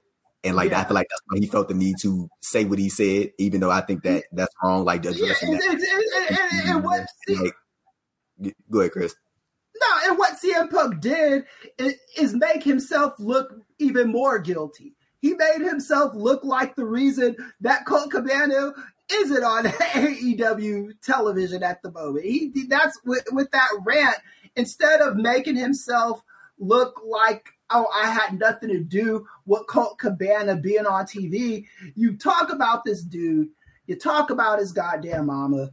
You make fun of him. You got the lawsuit. I don't know whose fault it was in whatever lawsuit you had going on, but you instantly babyface this dude by all the shit you said in that press conference. You know what I'm saying? We got to be better than this. We cannot operate in this fashion if you're working for a big time wrestling company, like Andrew was saying. There's a reason, and I'm not with this too that Tony Khan should have never made the Young Bucks or Kenny Omega EVPs. Man, AEW wouldn't have been that shit probably wouldn't. But if you didn't offer them something that can like fully reel them in beyond the in-ring aspect, bro, like it's no guarantee that they would even and AEW would even be a thing. Like there is no AEW without that core. Cody, Matt, Nick, Kenny. There is no AEW without them. Like, if you don't make them feel like they are a part of that infrastructure, then there's no guarantee that AEW is even a thing. So you had to do that. And what people have a tendency to do is they look at one issue and then they'll start trying to justify like every negative thought that they had based off of this one issue. This issue, I do believe it was accumulation of things, but it blew up in that press conference, and it was handled wrong. Does that mean I don't think this needs to be a permanent indictment on anybody involved in that situation, but it was handled wrong. As long as we can admit that, and as long as we can acknowledge that, we can move forward from that. You know, I think that this talk of these guys should have never been EVPs or whatever is just like it's just like the same stuff where when CM Punk's having his issues, and now CM Punk, everything CM Punk ever complained about in wrestling, he was wrong about. You know what I'm saying? It's like, no, when he complained and left WWE in 2013, he had some valid complaints. Let's keep it real. It wasn't like, he was wrong about that too now. It's like, stop that shit. You know? Let's say, Nate, and to a point that you made that I think was like really interesting, like how, you know, Tony Khan could be sort of could be held accountable for in terms of like how this sort of scenario played out and specific to that press conference. Like me personally, I try to, when it comes to situations like that, I always view people for like how they react in times of conflict. And like, I don't think that Tony is a person who is like very confrontational, like in an in-person sense. Like I'm talking about like somebody's like right there. Like I like, and especially, and you want to know what? I think that in a way, and of course I don't know. I'm just talking like, I don't know this for a fact, but like, I think that CM Punk also knows what he adds to AEW and what he has added to AEW. And I think that can be, and not saying that he has done this, but it can be used in a way to be like, motherfucker, you need to know what I've done for this company and what I've added to this company, and like it can sort of create that like that wall right there to be like, should I say something? Like, should I let him do his thing? Y'all get what I'm trying to say. That was CM Punk's David Ruffin moment. Like he's looking at Tony Khan like, ain't nobody coming to see you, Otis. See you, Like, it's about me. Like I'm bringing the people out. You know what I'm saying? I'm putting the butts in the seats. This ain't about you, Tony. It's about me. And again, Andrew, I think. Nate, I was going to follow up and just ask you, like, do you think it also has to do with Tony Khan maybe not being like a confrontational individual, and not saying like it's nothing wrong with that. I'm talking about like this, but people are naturally just who they. I'm talking about like some people are very confrontational. Some people are not. Some people are confrontational. Some people like when they have those fight or flight moments. Some people will get right back at you as soon as you say something to them. Some people will take a minute for them to process what you just said, and then they'll say something. Some people very quick with it. Some people will just hit you with shit. You know what I'm saying? Like I'm talking about like just in a just in a general sense. Everybody's different, and I think that Tony Khan is just one of those people. He's not like he gonna tell him to shut the fuck up like during the middle of the press conference. That's just not. He probably shouldn't have did that either. Yeah, shouldn't have. I don't blame Tony Khan for not knowing what to do in that press conference. Because to be honest with you, I wouldn't have knew what to fucking do. But hey, Chris, Yeah. But hey, bro, you wanna know the thing that like people are, and bro, I'm not like, forget this topic in general. I'm talking about like just like period. People got this habit of like saying like if they was in a certain situation, I'd do this. If that was me, exactly. Bro, you do not. I promise you do not know what you would do in that situation unless you are in that situation. Like even if something as simple as like people get into a fight, they'd be like, if that was me, I did this, bro. You probably would have froze up just like bro did. You know what I'm saying? Like, but people always do. Like they have this habit of like, hey man, I would. Yeah. Everybody has different flight or fight reactions. Everybody, right? Like, and it don't even depend just about like how you're hard. It depends on the situation, like how your mind naturally reacts to things. Like I was saying, even if something as simple as an argument with somebody, some people are just very naturally quick witted, and that's within their fight or fight. Like somebody say something to them, the first thing you're gonna say is, "What the fuck you just say to me?" And like some people are like very like non-confrontational. Yeah. They like to hold on, wait a minute, would like let me process that. Yeah, and this is where business psychology and management comes in, because one of the things that I know that I wouldn't have done if I was a manager is if somebody just talked a bunch of shit about me at a press conference or just the kind of leadership conferences I go to with my job. You probably would have felt some type of way too. Yeah, I would have felt some type of way, but I wouldn't have addressed them in that moment, because I know just from my experience and what my training is, that I'm not supposed to address them in that moment. I go to someone else, I go to the superior, and then we talk about how we handle the situation from there. In no way it wasn't ever right for them to go to the guy's locker. I don't care who they had with them, whether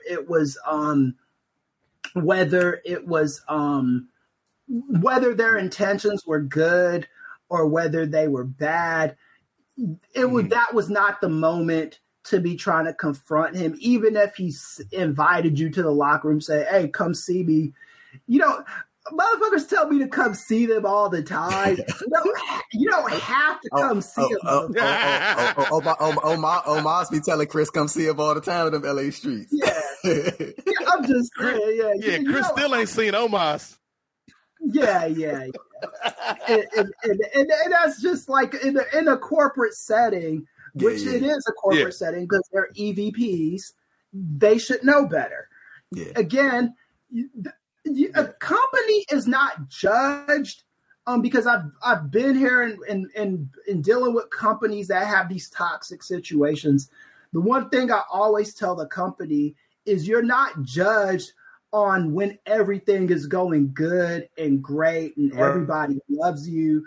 You are judged on how you handle shit when it goes bad, when it goes south, when everybody is not loving each other, when everybody's fucking hating each other at the moment, when the dad is staying over his homeboy's house and sleeping on his couch because him and his wife ain't getting along. That's how you're judged. You know what I'm saying? How do you handle a situation? When do you walk away from something, and then when do you walk towards an issue? This is what a business needs to have, these kind of protocols in place for this to happen. And AEW clearly didn't, because if they had those protocols, then the Young Bucks wouldn't have done that. And in the Young Bucks' defense and Kenny Omega's defense and everybody's defense in that situation, they are not seasoned managers. They did not go to school for this shit like I did, or been managers for a lengthy period of time where like worked in HR or anything like that. Yeah. This is not. Cody would have had it straight though. Yeah, Cody would have had them boys straightened out though. Yeah, I think Cody would have handled it way better. And then Cody was always good at that stuff. It just shows you how valuable a member of that locker room he's in. I'm seeing all of y'all's comments right now. They are great comments, and we'll get to them. But yeah, man. If you do want your comments to take precedence, y'all know what to do. Hit that super chat button, and you get to the front of the line with your own breakfast muffin. Hey, Nate, but before we sort of jump over to the next topic, I know you had like some final thoughts you probably wanted to add on this, this Tony Khan whole situation and maybe what they could do going forward as the third party investigation continues. And, we also had the conversation about if it's worth bringing certain people back. But I mean, if we been like completely fucking real, like, why wouldn't you want Omega and the rest of these guys and CM Punk all together on the same? Like, come on now. Like, I mean, first of all, that's more people to use, more star power. But at the same time, you also do got to factor in, like how Chris saying, the overall morale and making sure that you keep. It's going to be impossible to keep everybody happy. But at the same time, it's also going to be that mindset. I'm pretty sure, as you guys know, that bro, you ain't got to like everybody you work with. There's no rule in this world that says you got to like everybody you work with. That's not a thing. That should never be a thing. But at the same time, you should have that sort of courtesy to your coworkers and to be like, okay, if I got some beef with you, let me pull you to the side and the back, one-on-one, ain't nobody else. But like to carry it out publicly, like if you disrespect somebody publicly, you don't get to control how they react to that. Like that's one of my biggest pet peeves. And I know I just asked you a whole question, but like I just had to like got the ball rolling a little bit. But like my biggest pet peeves, bro, is when people they disrespect people publicly and then they get mad about how that person reacts to it. Like you don't get to control how that person reacts, but like once you take it there with somebody on a public level, you never get to control and you have no say whatsoever about how they react to you because people are always going to react differently to a situation when it's public. And Lord knows how different the situation could have been if Punk would have went straight up to them backstage, said what he said face to face. And that's it. Like maybe it still would have been like, they probably would have gotten into it, threw a couple punches here and there, and they probably would have leaked out, but we wouldn't have had that incentive, that additional content of Punk physically at this press conference saying these things. Right. It adds credence to the actual reports of it. You know what I'm saying? Well, Punk also did mention about Hangman Page. He said that the disrespect that Hangman Page showed him was public disrespect. Uh-oh. What the hell? God, come the fuck on YouTube. Let's not do this shit technology, together. man. Yeah, technology is running up the score on us tonight. You want to know what this is? This is probably the YouTube telling us let's get a skedaddle. But Nate, any final thoughts on this, Nate? Any final thoughts, brother? Close us out. Yeah. So I think you said, Andrew, none of us would know what we would do in that situation, right? And I agree 100%. We're in that moment when you're in that situation, you don't know how to react. Things happen differently. I think the one thing, and this is again to TK being the boss, is the best way to handle a situation like that is to not put yourself in that situation in the first place. Right. And to have the thought like, okay, I see how this dude is feeling right now. He ain't got to talk to nobody. Hey, Phil. Hey, man, we appreciate you tonight, man. Have a good night, brother. Get you a couple Pepsis. We'll see you at Dynamite, player. Right, yeah. You ain't got to talk to people if you don't feel like talking to people. We'll send breakfast pastries to your hotel room. Right, yeah. You have to have the mechanisms in place. You have to have plans in place for when shit goes bad. Because that's the thing. That's the biggest failure in business is everybody's got plans for when things are going good. Nobody plans on for shit to go bad. And you have to have these kind of things in place for what happens when a wrestler goes off the rails. What happens when someone feels disrespected? How do we handle it? If you go to my job, and I'm sure if you even go to your job, Nate, there are rules in place in the employee handbook where they tell you if somebody disrespects you, this is what you do, that's what you do, and that's what you do. You know what I'm saying? There's ways to handle this, and AEW just needs to make that straight. And what's Gerald Andrews saying? Gerald said it was funny when Tony magically spoke up when they mentioned WWE running shows the day of All Out, but was quiet as a mouse when Punk was going off. Oh yeah. I think those are two completely different situations. Like, Tony always talking shit about WWE. Like, hey, he been doing that. Like, that ain't, that ain't. Yeah. But no, to what we were saying. Like, I just think it's a matter of like people react differently to certain situations when you're in the moment, and it's difficult to say what you would do in that specific situation. And in that moment, that's just how he reacted when one of his top guys was, going off on his other top guys. And and I think the only thing he could do from that point, from his perspective, was, hey, I got to go out and put on a fucking banger show on Wednesday. And he did that. And hopefully, hopefully this can be this can be a teachable moment for him, Andrew. Because I do think, I think TK has good intentions, but like we've been saying, there's times when you got to be the boss, man. If you getting the big check, if you out there, in front of the cameras, you got to be the boss. And I think that's a lesson TK to learn. Yeah, and one more thing I'm gonna say before I table is I think we also have to consider that other people outside of this situation in AEW are upset at various different things. We've heard Brian Cage express being upset at some stuff. We've seen Jonathan Gresham, be upset and haven't been back on television. We've seen Thunder Rosa not be on TV because of some kind of beef going on. Yeah, I remember that comment that, specifically speaking on the Rosa, when Tony had said that she wasn't comparing the draws between herself and CM Punk. That shit was unnecessary. You should have never said nothing like that. I mean, regardless of if it's true or not, I feel like that's it does Rosa a disservice.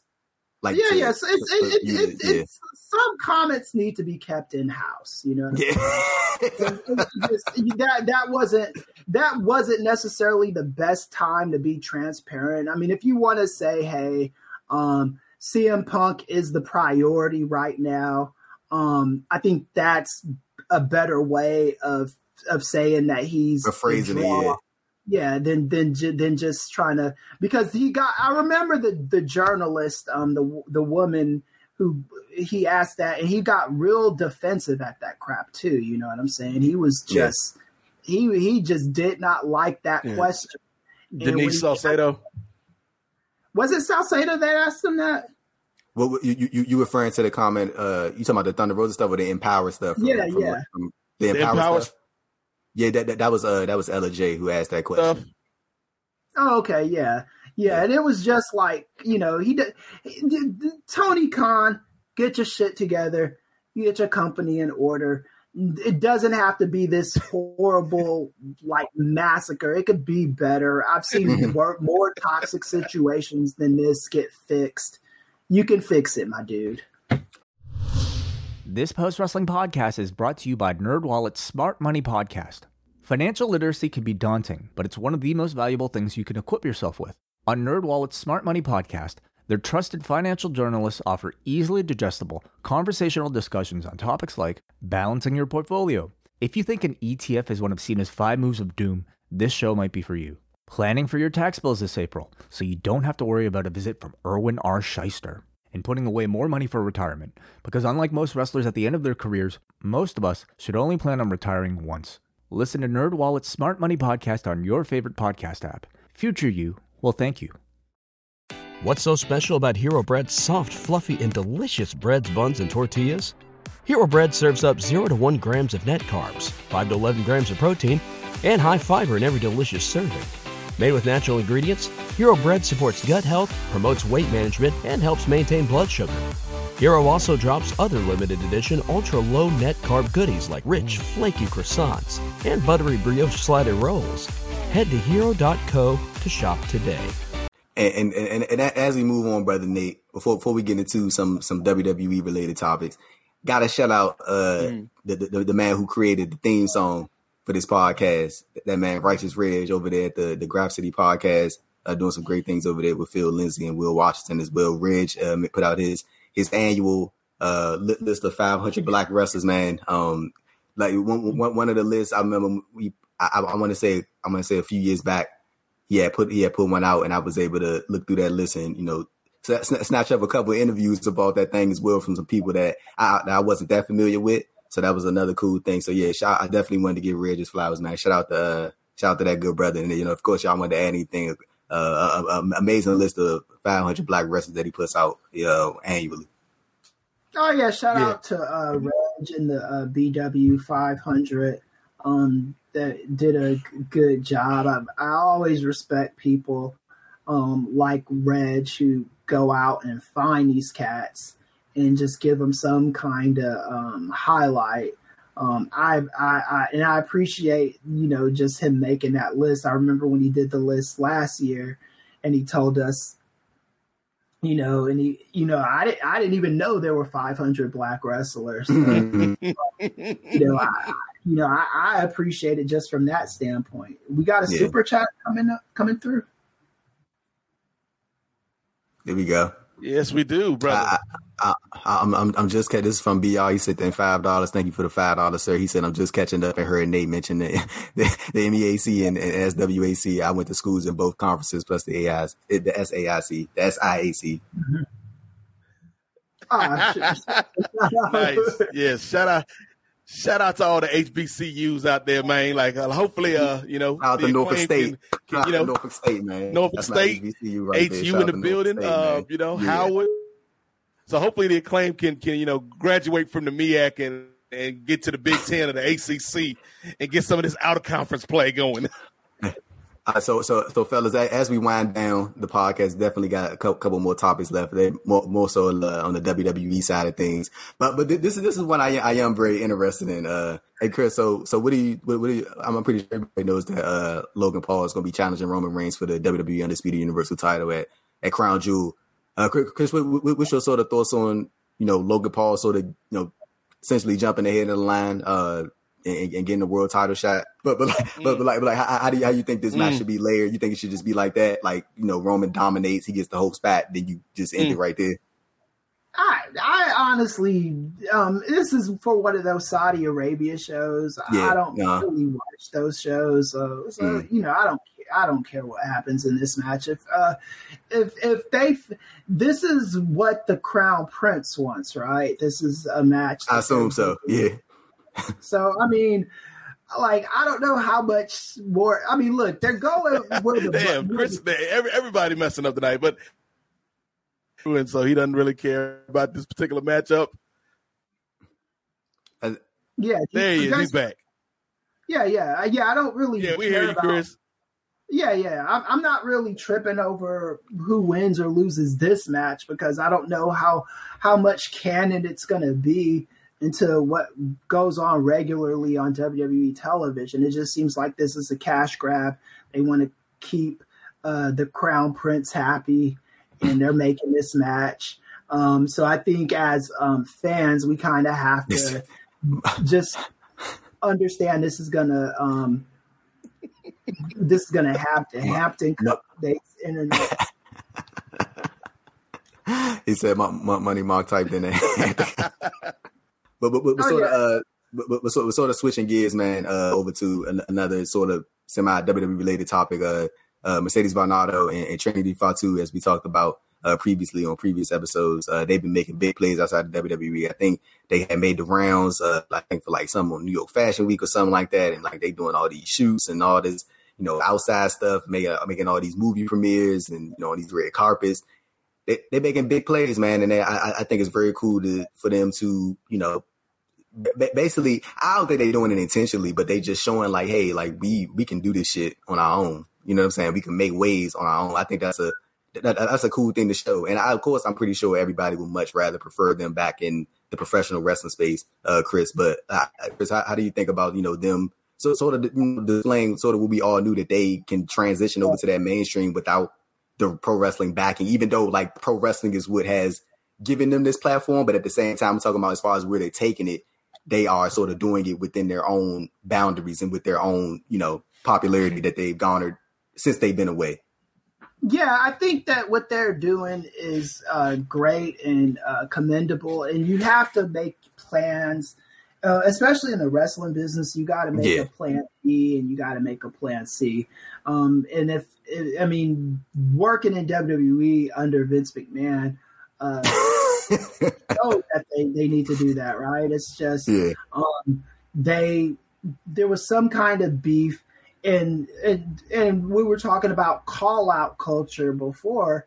WWE called them out publicly, and you got all these fans that are talking shit about them.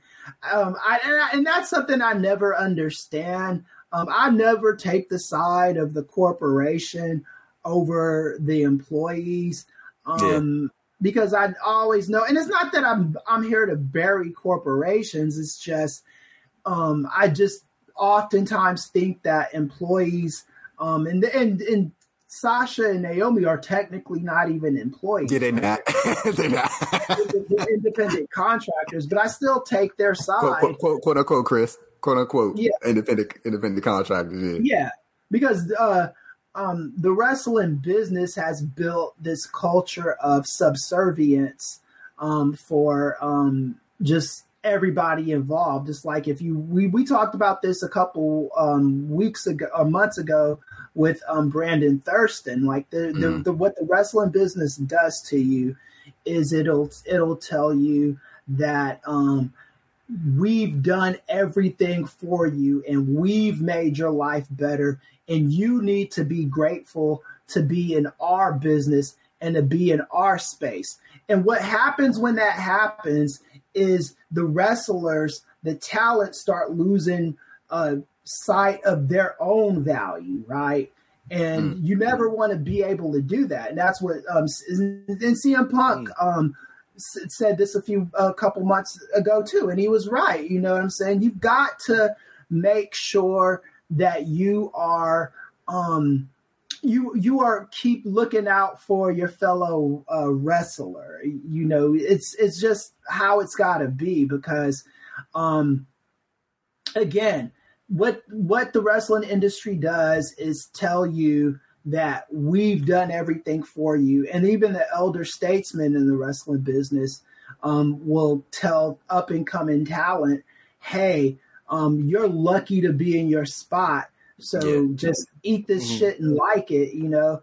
And I've never been a fan of that kind of culture in wrestling. I've always been a fan of everybody in a situation where they know their value. You know, I want wrestling to operate like sports. I want it to be like like even an everyday workplace. Like if you don't like this job, you can find a similar job where you get similar pay and do similar things. You know what I'm saying? WWE has operated as a monopoly for far too long that people just start like God forbid a black woman or two. God forbid they leave their job because they're happy. They told these motherfuckers in the afternoon that they were going to leave for a show that was going to take place that night. They didn't tell them like 5 minutes before the show started. They were like, look, we are not happy, you know? And the way wrestling typically handles that is, okay, you're not happy, get the hell out of here. And then when someone actually does do that, they're branded as unprofessional and angry and this and that. And then I see all kinds of dumbasses online just burying these women. And I'm not saying that those women are right or wrong. I'm just saying let the story breathe and give them because now if they're back in WWE, we'll probably never ever hear their side of the story now. Shit, I don't even think we will if they don't. At this point.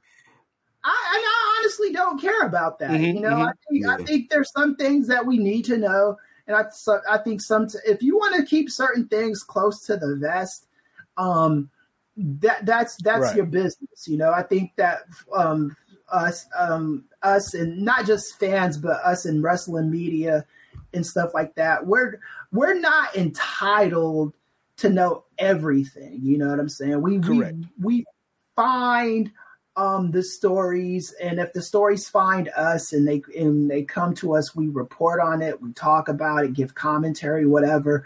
But if the story isn't out, then what are we gonna do? You know what I'm saying? We gotta move on and all that. Hey, Nate. So to kick it over to Nate, you back, brother? Oh, I'm back. Let's get it. Okay, Nate. They tried to get rid of me, but I'm back. They've been trying to get rid of all three of us today, man. What the hell's going on? Like Mercedes had recently did an interview. I think it was like on a Star Wars related podcast, and she says, "Hey, I don't think it was like WWE related, but it definitely was something interesting that she said, where she was like, she wants to own her own IP. She wants to own the character behind the character in terms of like having something that's 100% definitively hers without having anybody else's attachment to it." And I thought that was just something real interesting, because as we all know, WWE they like to own majority of these characters. Like there's been very few, like not very few, but there's been a handful of instances where people have come in and they've used their names prior to when they were in WWE, or they retained those names post WWE. You know what I'm saying? So I think it's also a cool thing for her to be able to express that, and I also think it's cool for Naomi to be able to express that as well. Just talk to me, Nate, about how you feel about both Naomi and Sasha making these plays outside of WWE and essentially showing that, hey, we love wrestling, but we can clearly do this and keep going forward without it and still get the same amount of buzz. Yeah. Well, one of the things Chris always says when we talk about these kind of situations is it's a symbiotic relationship, right? Yeah. Like WWE, they didn't make Sasha Banks, they're Mercedes. Like they made Sasha Banks, quote unquote, but they didn't make Mercedes. She brought her own talent and skills to the table. And so, they need her talent, and for a time she needed their plan. And say the same for Naomi, for Trinity. Like they can make moves outside of WWE. And I really do not. To Chris's point about the attitude. Yeah. Well, I was gonna say, Chris, like the attitude you're describing, like when the company is like, you got to eat this and take this, and make that about me. I made you anime. I made them songs. You don't do nothing anime. Yeah. Years that was player empowerment. I'm all here for wrestler empowerment. Yeah, I never understood like the name thing in WWE either, because now in 2022, these fucking fake names are so worthless. It doesn't matter. Like Dean Ambrose leaving WWE and going to AEW and becoming John Moxley. Again, it's the same fucking thing. Yeah, go ahead. No, I was just gonna say like becoming his former self, John Moxley. Yeah, like Paige becoming Soraya. What's the point of having these? Because if these people are not characters, the name changes are dumb and stupid and make no sense. It's like, okay, your name is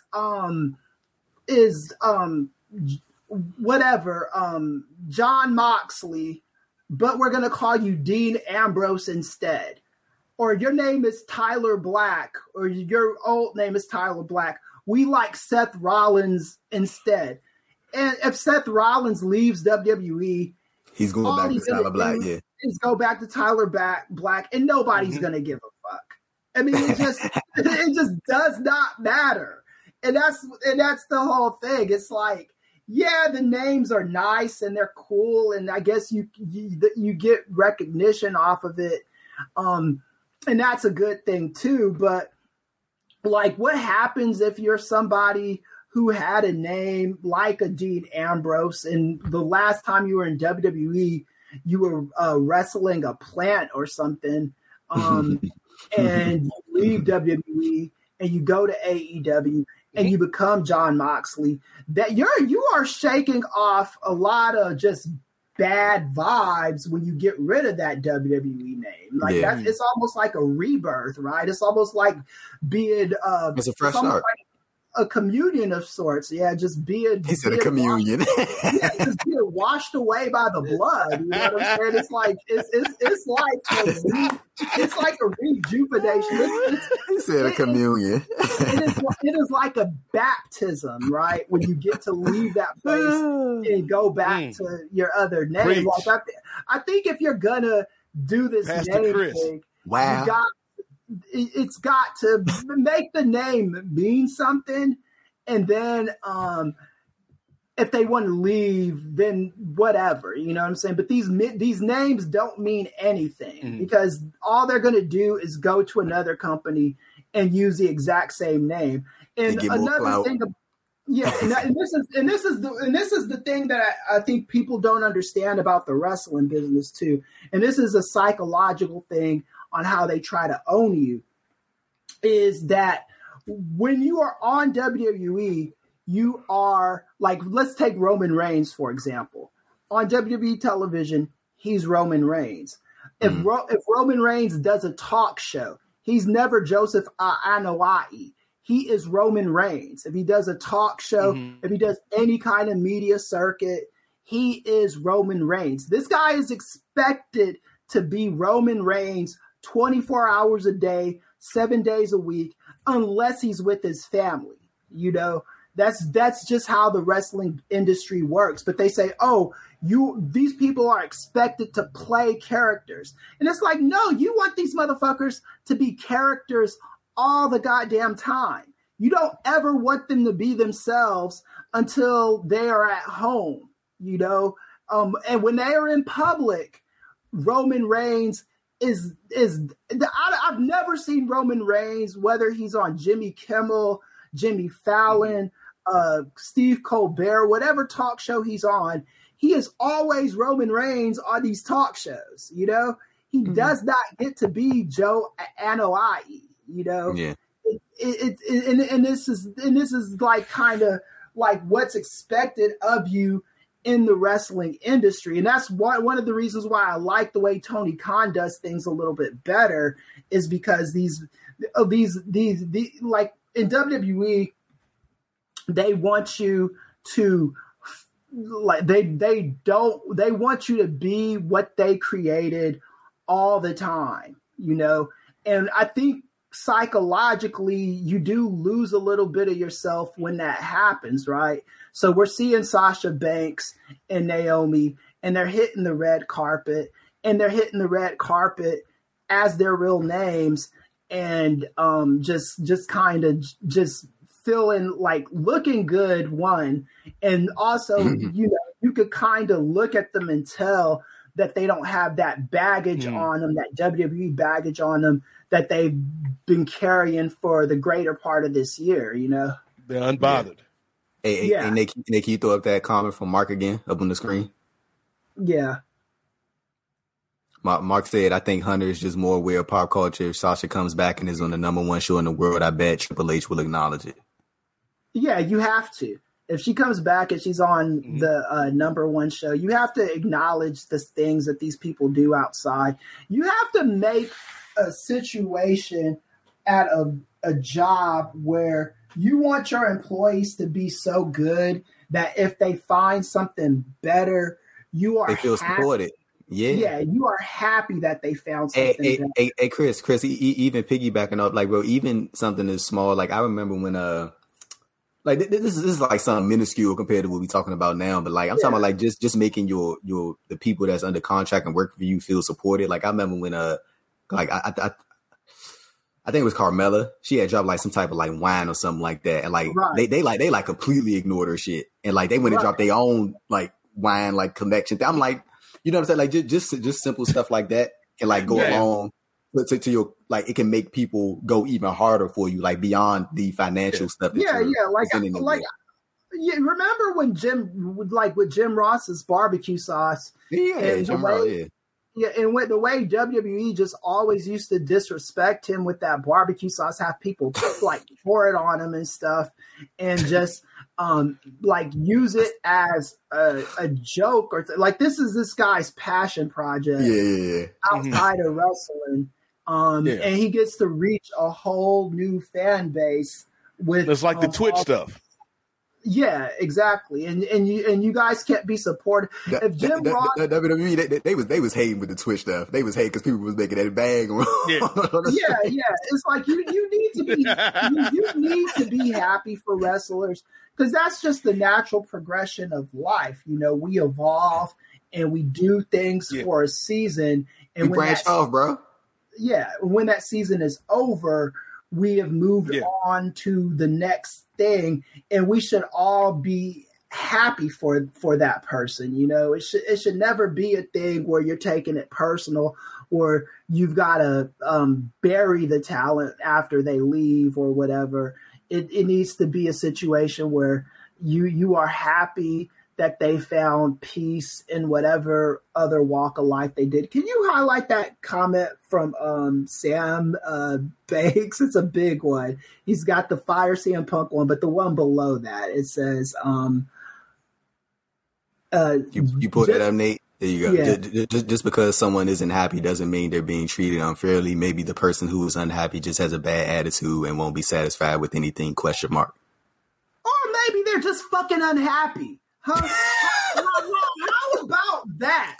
You know what I'm saying? Maybe they are unhappy because the culture in that company is not good. You can't fucking come at us with that bullshit when the owner of that company has been humping around for decades, and it finally caught up to him. He finally had to retire because of his bullshit, because of his sexual harassment, because of his fuckery, right? And this is where these two black women work.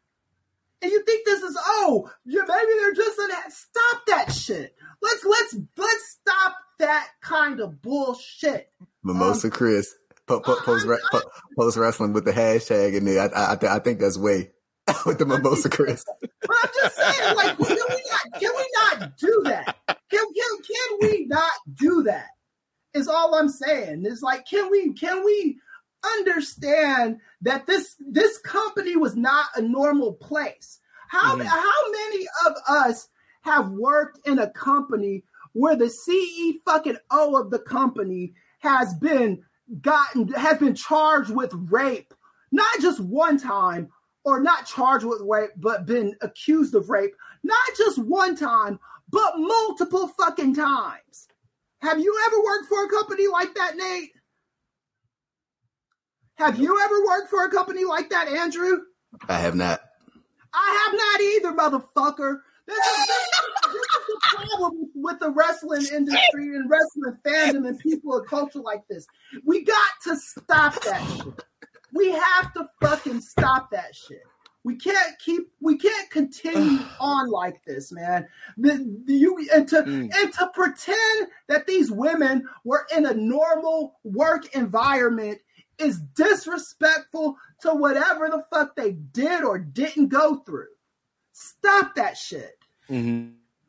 I'm done. And yeah, I was gonna say, Andrew, I feel like we got Mimosa Chris certain level right now. It's just like you want to talk about his favorite. Let's say what? Say Nate, you back now? Yeah, I'm back. Okay, cool. So this is our final topic, man, for the show. NXT related. We'll be joking about Chris's favorite show, the NXT product. At the conclusion of the September 13th episode of NXT 2.0, it was their 1 year anniversary celebration. At the end, it was a video package. They sort of recapped the year. What is the biggest highlights of the moments from the past year, this NXT 2.0 product.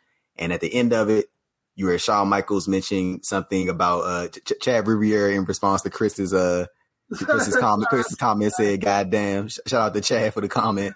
But I'm just saying, like, we gotta stop pretending that this shit is normal, and we can't normalize it and be like, oh, maybe Sasha and Banks. No, the fuck they weren't.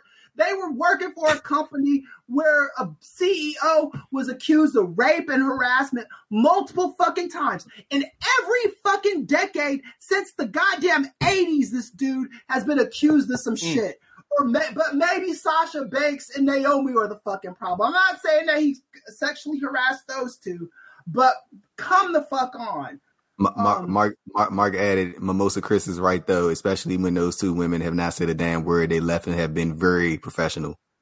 Yes, exactly. Like, that's the thing. Mm-hmm. It's like I'm trying to understand how we kind of fix this thing to be like, oh, let's blame these two women and absolve WWE of all responsibility. You know what I'm saying? It's just insane to me.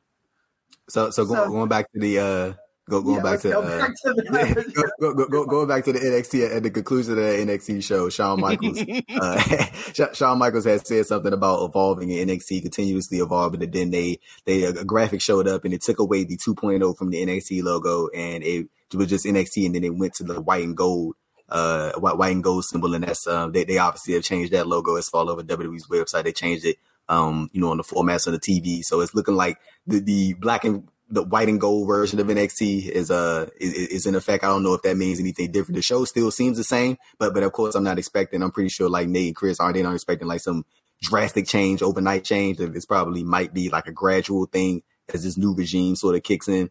So I definitely am interested in that. But Chris, I know you've expressed in the past about like your thoughts about the NXT 2.0 product. Like if you had to like sort of to suggest like a timeline as far as like when we might start to see those changes as this new regime is in place, like when do you think we'll sort of see that? You think we'll sort of see something like post WrestleMania 39 next year, or post WrestleMania 39 next year? Like that's when we'll see like that complete shift of this NXT 2.0 to some semblance of what it used to be, with more independent talents mixed in with those talents that you're looking at from that NIL program. Yeah, it looks like they're doing like a weaning off process, right? Instead of quitting the drugs immediately. Quitting the drugs. Instead of just going cold, they're trying to gradually take us off of NXT 2.0, which I don't understand, because the faster NXT 2.0 goes away, the better. I did watch NXT 2.0 this week because this morning I did SP3's show. I did True Hill Heat. He asked me at the last minute. So I did a speed watch of it this morning, and I do see that it's trying to get better in certain areas. There are some Triple H. There's still some stuff from the old WWE guard that doesn't make me as bullish on WWE as I was at the start of the Triple H era. But I'm hoping that some of this stuff goes away. For example, sorry about that, Eric. It's a technical issue at the moment. We've been having issues all day. But anyway. Hey, Chris, Eric got a question. He says, is there going to be an unexpected North American champion to go with the new Vision Solo with stripped of the title? Okay. So just to add on that real quick, I didn't get the point of them taking the title off Carmelo Hayes. If this was something that they knew they were going to do, I really don't get the point of them like ending his reign. You could have just kept him strong, or you could have just had Solo kept the title until Halloween Havoc, which is like literally in 3 weeks. This is one of those WWE tropes that needs to go away too. Because the way Shawn Michaels, and I actually didn't mind the promo Shawn Michaels cut. I'll talk about the stuff I liked about it in a minute. But by WWE's logic, with the way they explained Solo Sikoa, is he got into a match that he wasn't supposed to be in, and he won the North American title. So he had to vacate it, right? So why did the referee go out there, and why was he able to defend it on SmackDown? So then he defends it, which flies in the face of logic. But concurrently in WWE, you have the same thing going on. Austin Theory has a briefcase that he wasn't even supposed to be in that match, and he was just put in that match at the last minute and won the match.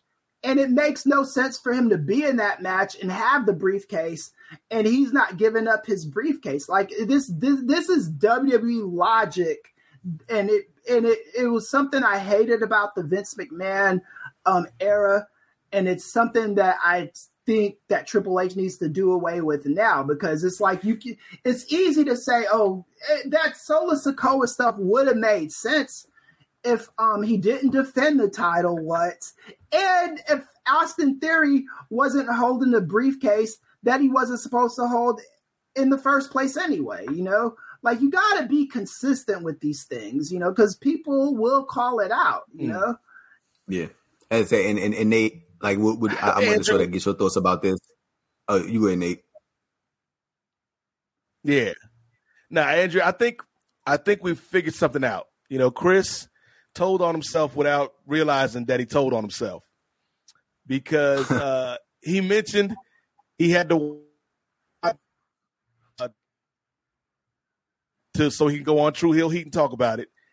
Mm-hmm. So it seems like CM Punk wasn't the only brother who was mad while eating breakfast foods. Chris was probably talking about himself all the time. He's bringing up being angry over pastry. You ain't Chris. We see the vision. We see what was going on in that mind of yours, brother. But yeah, I think going back to, if not, you know, NXT from 2 or 3 years ago, at least to a more not serious, but maybe more toned down version of this NXT is a good idea. You know, I think there've been a lot of competitors leading that parade of people that were not into NXT 2.0. And so I feel like if we can kind of get a more grounded version of NXT, it will be beneficial for the talent as well as for the audience. But, you know, you kind of got to wean people off, Chris. You know, you can't just, you know, the NXT 2.0 is like some cocaine, brother. And you just can't quit that cocaine. You got to wean off of it. I ain't never been on cocaine. Yeah, all the Lifetime specials and the after specials I've seen tells me you have to go through a detox program, Chris. And that's what the next few weeks are probably going to be. Right. And my biggest thing with NXT 2.0 is I want to like people like Lash Legend, for example. She needs to know how to wrestle so she won't hurt anybody in the ring doing some, because I've seen some cringe moments out of Lash Legend. And this isn't a knock on Lash Legend, but this is just a knock on WWE throwing these people to the wolves super fast and not letting them develop into good wrestlers. And just, you know, because that's just you don't want to put your established talent through the ringer like that. You know, you're saying you don't want to get them in a situation where they're getting hurt and all that. And like, even with like the Omos stuff, I don't want him getting hurt, and I don't want him hurting anybody else. You know, it's all that. So hopefully with this new NXT that they're doing, like going back to the old way, we will see it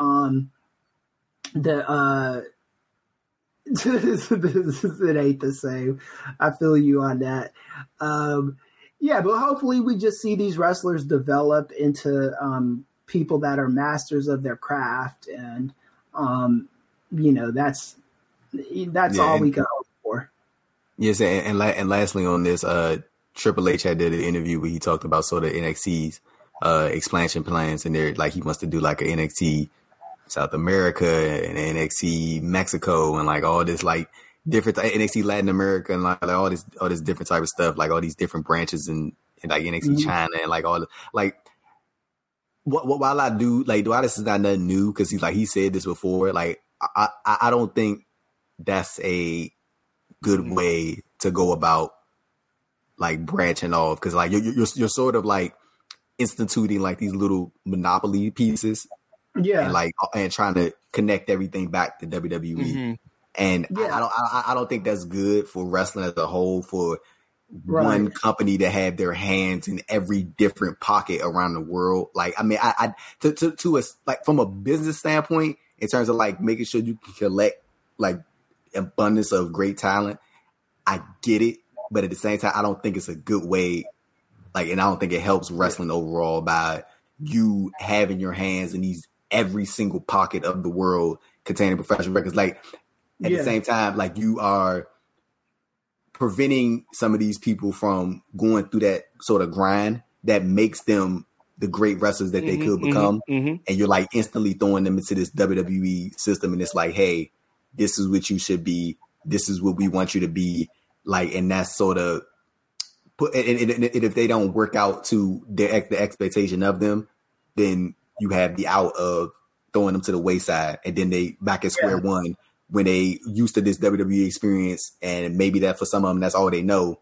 And then when they got to go out here and interact with these promoters and get themselves booked and learn how to promote themselves in a way that's in the mix of, you know, everything else that's going on, some of them get lost.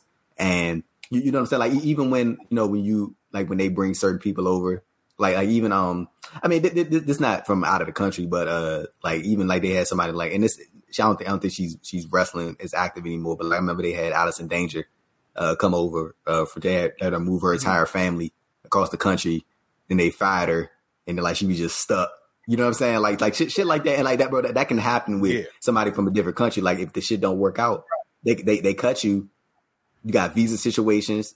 You got people. You got people who moved over there, like people from different countries and stuff like that. And that shit fucks with them, bro. And that can legitimately sort of ruin some people. And not in a super drastic sense, but I'm talking about sort of delay the progression they could make in the professional wrestling sense if they were able to just hone their craft in their respective areas. You know what I'm saying? So, I mean, like, regardless of what the fuck I'm saying now, WWE, they going to do it anyway. Like, there's going to be an NXT China. There's going to be an NXT Australia. There's going to be an NXT South America. Like, bro, regardless of what I'm saying now, that shit's happening. So, but you are right, and they do run into a lot of antitrust issues doing that, right? Because what's going on in with Amazon right now, that my state, California, we're suing Amazon for muscling a lot of smaller, similar businesses out of business, because what Amazon has done is they've turned into, like, you know, you got Amazon Music. Like, you cannot escape Amazon. We live in 2022.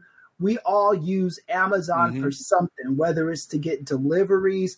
They've got NFL football on Thursday night on Amazon. For deliveries, they pretty much are like the go-to thing for like getting stuff delivered, you know.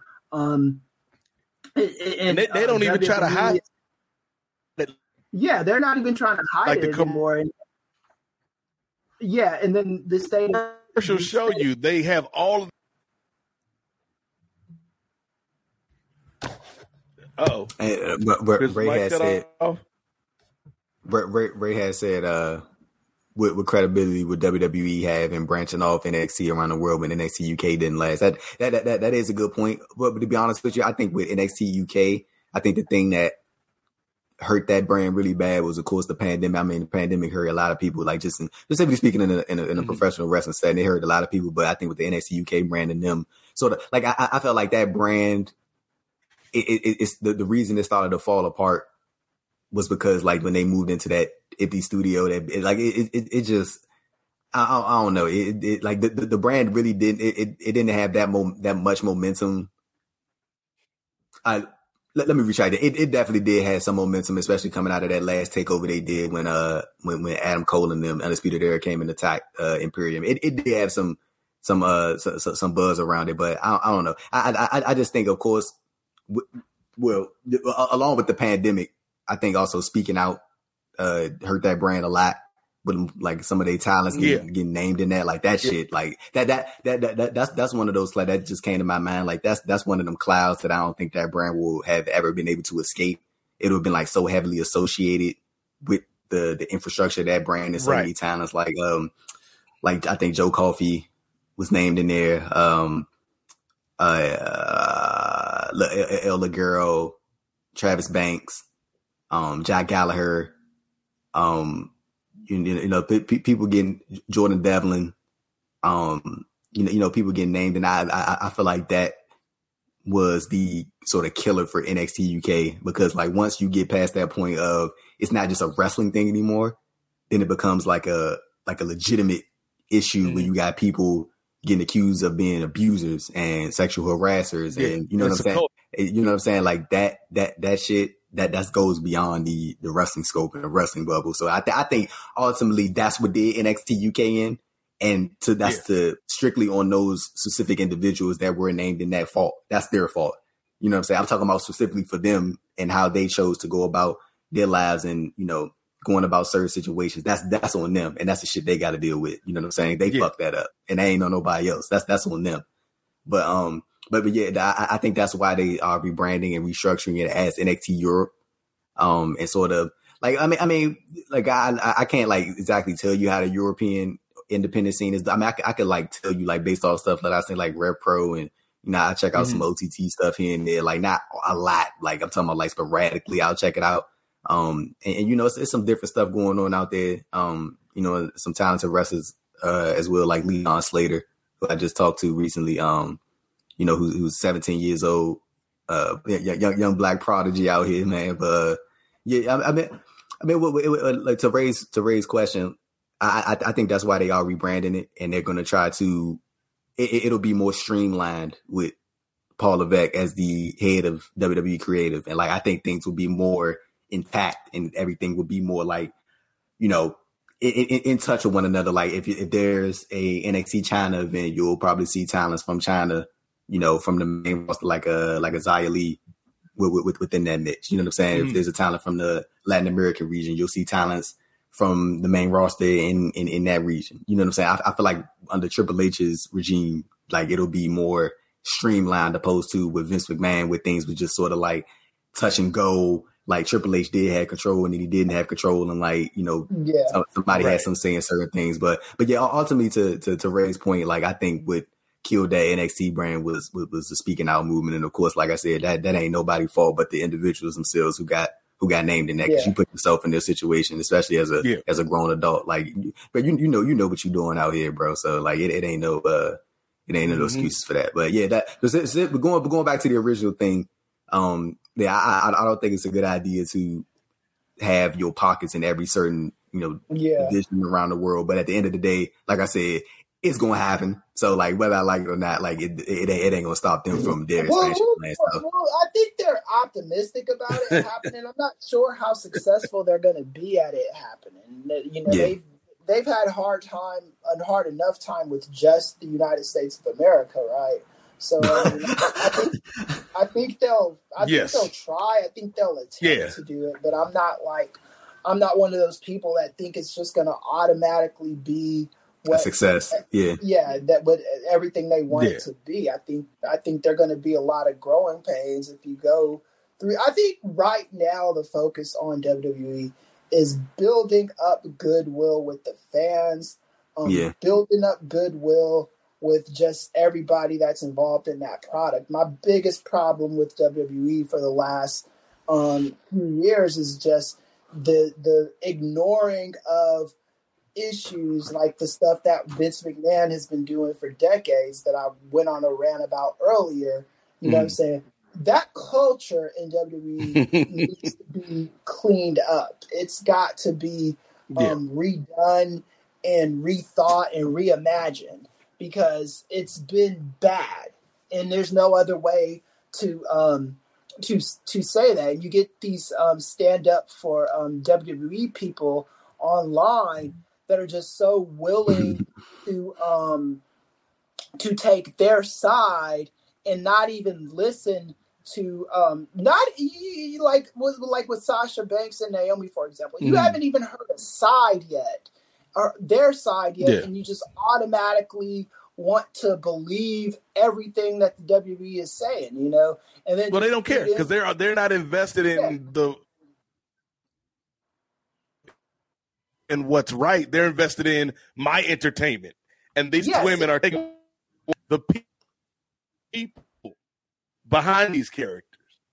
Yes, exactly. They don't care about the character. So WWE, they've got to they've got to show that they've got some kind of humanity in that company. They're doing things differently, that they're actually a company that cares, that when they bring out like these Make-A-Wish children and stuff like that, the Connors Cure children and all of them, that you're doing it because you want to help children, not because it's something that looks good on your corporate portfolio, you know? And I think when you've been operating in that space for so long, it's very easy to like be stuck in that, you know, because that's what WWE's always been. They've always loved, you know, just being able to brag about their humanitarian work to the point where it almost felt like they're doing it more to grandstand. They're doing it more to be like, look at us, everybody. Look at all the cool stuff we're doing for sick children and, you know, whatever the thing is, you know. And then at the same time, you go to Saudi Arabia, and you you take this Saudi prince's money, you know, and you know it's like it's a problem, you know. What is Ray saying? He said this might be a Kings of Sport episode, but there are definitely parallels between Vince McMahon and Robert Sarver. Oh yeah. Yeah. Hey, brother Nate. We will have to talk about that, Chris. Brother exactly. Nate, take us home, brother. Take us home. Yes. I just want to, before we go, I want to shout out everybody who stuck with us through all these technical difficulties today. I had technical difficulties this morning that got fixed pretty fast, and then on this show, it's just been technical difficulty after technical difficulty after technical difficulty. But you guys have stuck with us and you listened and you got your comments and I appreciate it so much. I know we all appreciate it at Post and us because we're still trying to grow and do something with our, not just the Post brand, but all our individual brands. So sticking with us through this means a lot to I'm sure all three of us, and I love all of you for it, the Post universe, and just thank you for if you can stick with us through today, then I think we'll be good for the rest of this year and next year. So I appreciate it, man. Yeah, and Chris kind of stole my thunder, Andrew, for what I was about to say, but you know I'm gonna let it slide because I know my good brother off that mimosa and Moderna. So I appreciate Chris for sticking through all this stuff, man. We dealt with a lot of different issues tonight, but you know he took your whole outro, bro. He really did, man. It's like going back to the Temptations. It's like that scene where they didn't kick David Ruffin out the group, but he comes back. That one. I'm David Ruffin, and these are the Temptations. Well, shit, we the lactations right now. Class, yeah. Choreography. Yeah. But my last point on NXT before I wrap up for my point, Andrew, is Chris's point. Yo. In this situation, WWE, you Popeyes, and NXT is the chicken sandwich. I'm going to need you to get the chicken sandwich before you start branching out to pizza, and egg rolls, and lasagna, and tacos, and all sorts of other foods from exotic lands, as you would say. You need to get the basics straight before you can expand. So I hope their global expansion works for the talent primarily more than anything, but we'll see. But as Chris said, man, we appreciate everybody for sticking through. It's almost 12 o'clock on the East Coast, and we got like 40-something people tuning in, man. We appreciate this. We're going to hopefully next month the technology will behave like it's supposed to. I see we got some super Go ahead and say what you got to say, nephew, while I bring up this super chat real quick. Did I have something to say? I mean, here you go. Super chat from Ray Williams. You just saved me, brother, because I did not know what I was about to say. No, thank you, 3 magnificent melanated brother. Shout out to Ray. Appreciate you tuning in, man. Thanks, bro. Appreciate that, yeah. Appreciate you tuning in, good man. But yeah, I don't really have an outro, but I appreciate everybody taking the time to come check out the pod, man. It's always a good time to come chat with fellas once a month. And I'm looking forward to the October podcast that we're gonna record. Yeah, and I want the brother that commented earlier that I went on that rant in Sam. To Sam, yeah. We appreciate you listening. It's just I really do get frustrated when things get turned back around on the talent when he probably the one that got you kicked off the screen. Probably, man. No, I'm playing. I don't always want to go in on people that listen to the show, but it's just that kind of stuff. It really becomes bothersome when I'm working in this space. It's just like how much can people take in that company? And again, not saying that Vince McMahon is sexually harassing anybody,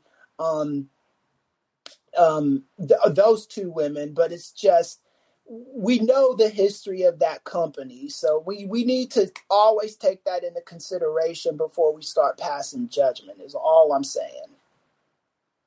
Take us home, Nate. I don't think Nate able to take us home, but brother Chris.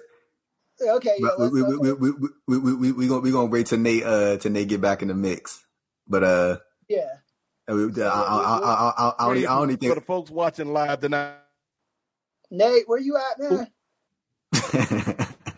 Media. Chris, I think he's doing the outro right now, but he's just lagging. Okay, let him do the outro. Nate, the only person that can hear the outro. Yeah, I can't hear anything this brother is saying, man. This is the most technical difficulties show. Yo, he had Chris on the Summer Jam screen doing it. He was doing that. Yeah. And we still got like a bunch of people listening. Get up out of here, brother. They just hit the end button, bro. Yo. Out, we're thank y'all for watching. Chris, Andrew, Godfather. The revolution may not be televised, especially with technology like this, but it damn sure will be podcasted. We'll see y'all next month. Yo, it's Righteous Reg. It's a case for the safe, keep a space for the Nubians. Unfiltered, off-kilter, the professor, the godfather, host wrestling the N.W.A. Not keep guessing, the views and expressions, the rest it's pod excellence, get the message, advocates for Nubian wrestling, you're listening to the best again, black wrestling in the ring we invested in, Nubian kings and queens we invested in, it's for the culture and we reppin' it. It's for the culture and we reppin' it.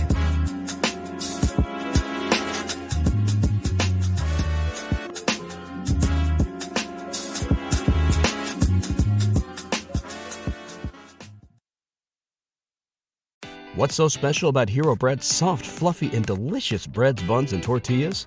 Hero Bread serves up 0 to 1 grams of net carbs, 5 to 11 grams of protein, and high fiber in every delicious serving. Made with natural ingredients, Hero Bread supports gut health, promotes weight management, and helps maintain blood sugar. Hero also drops other limited edition ultra-low net carb goodies like rich, flaky croissants and buttery brioche slider rolls. Head to hero.co to shop today.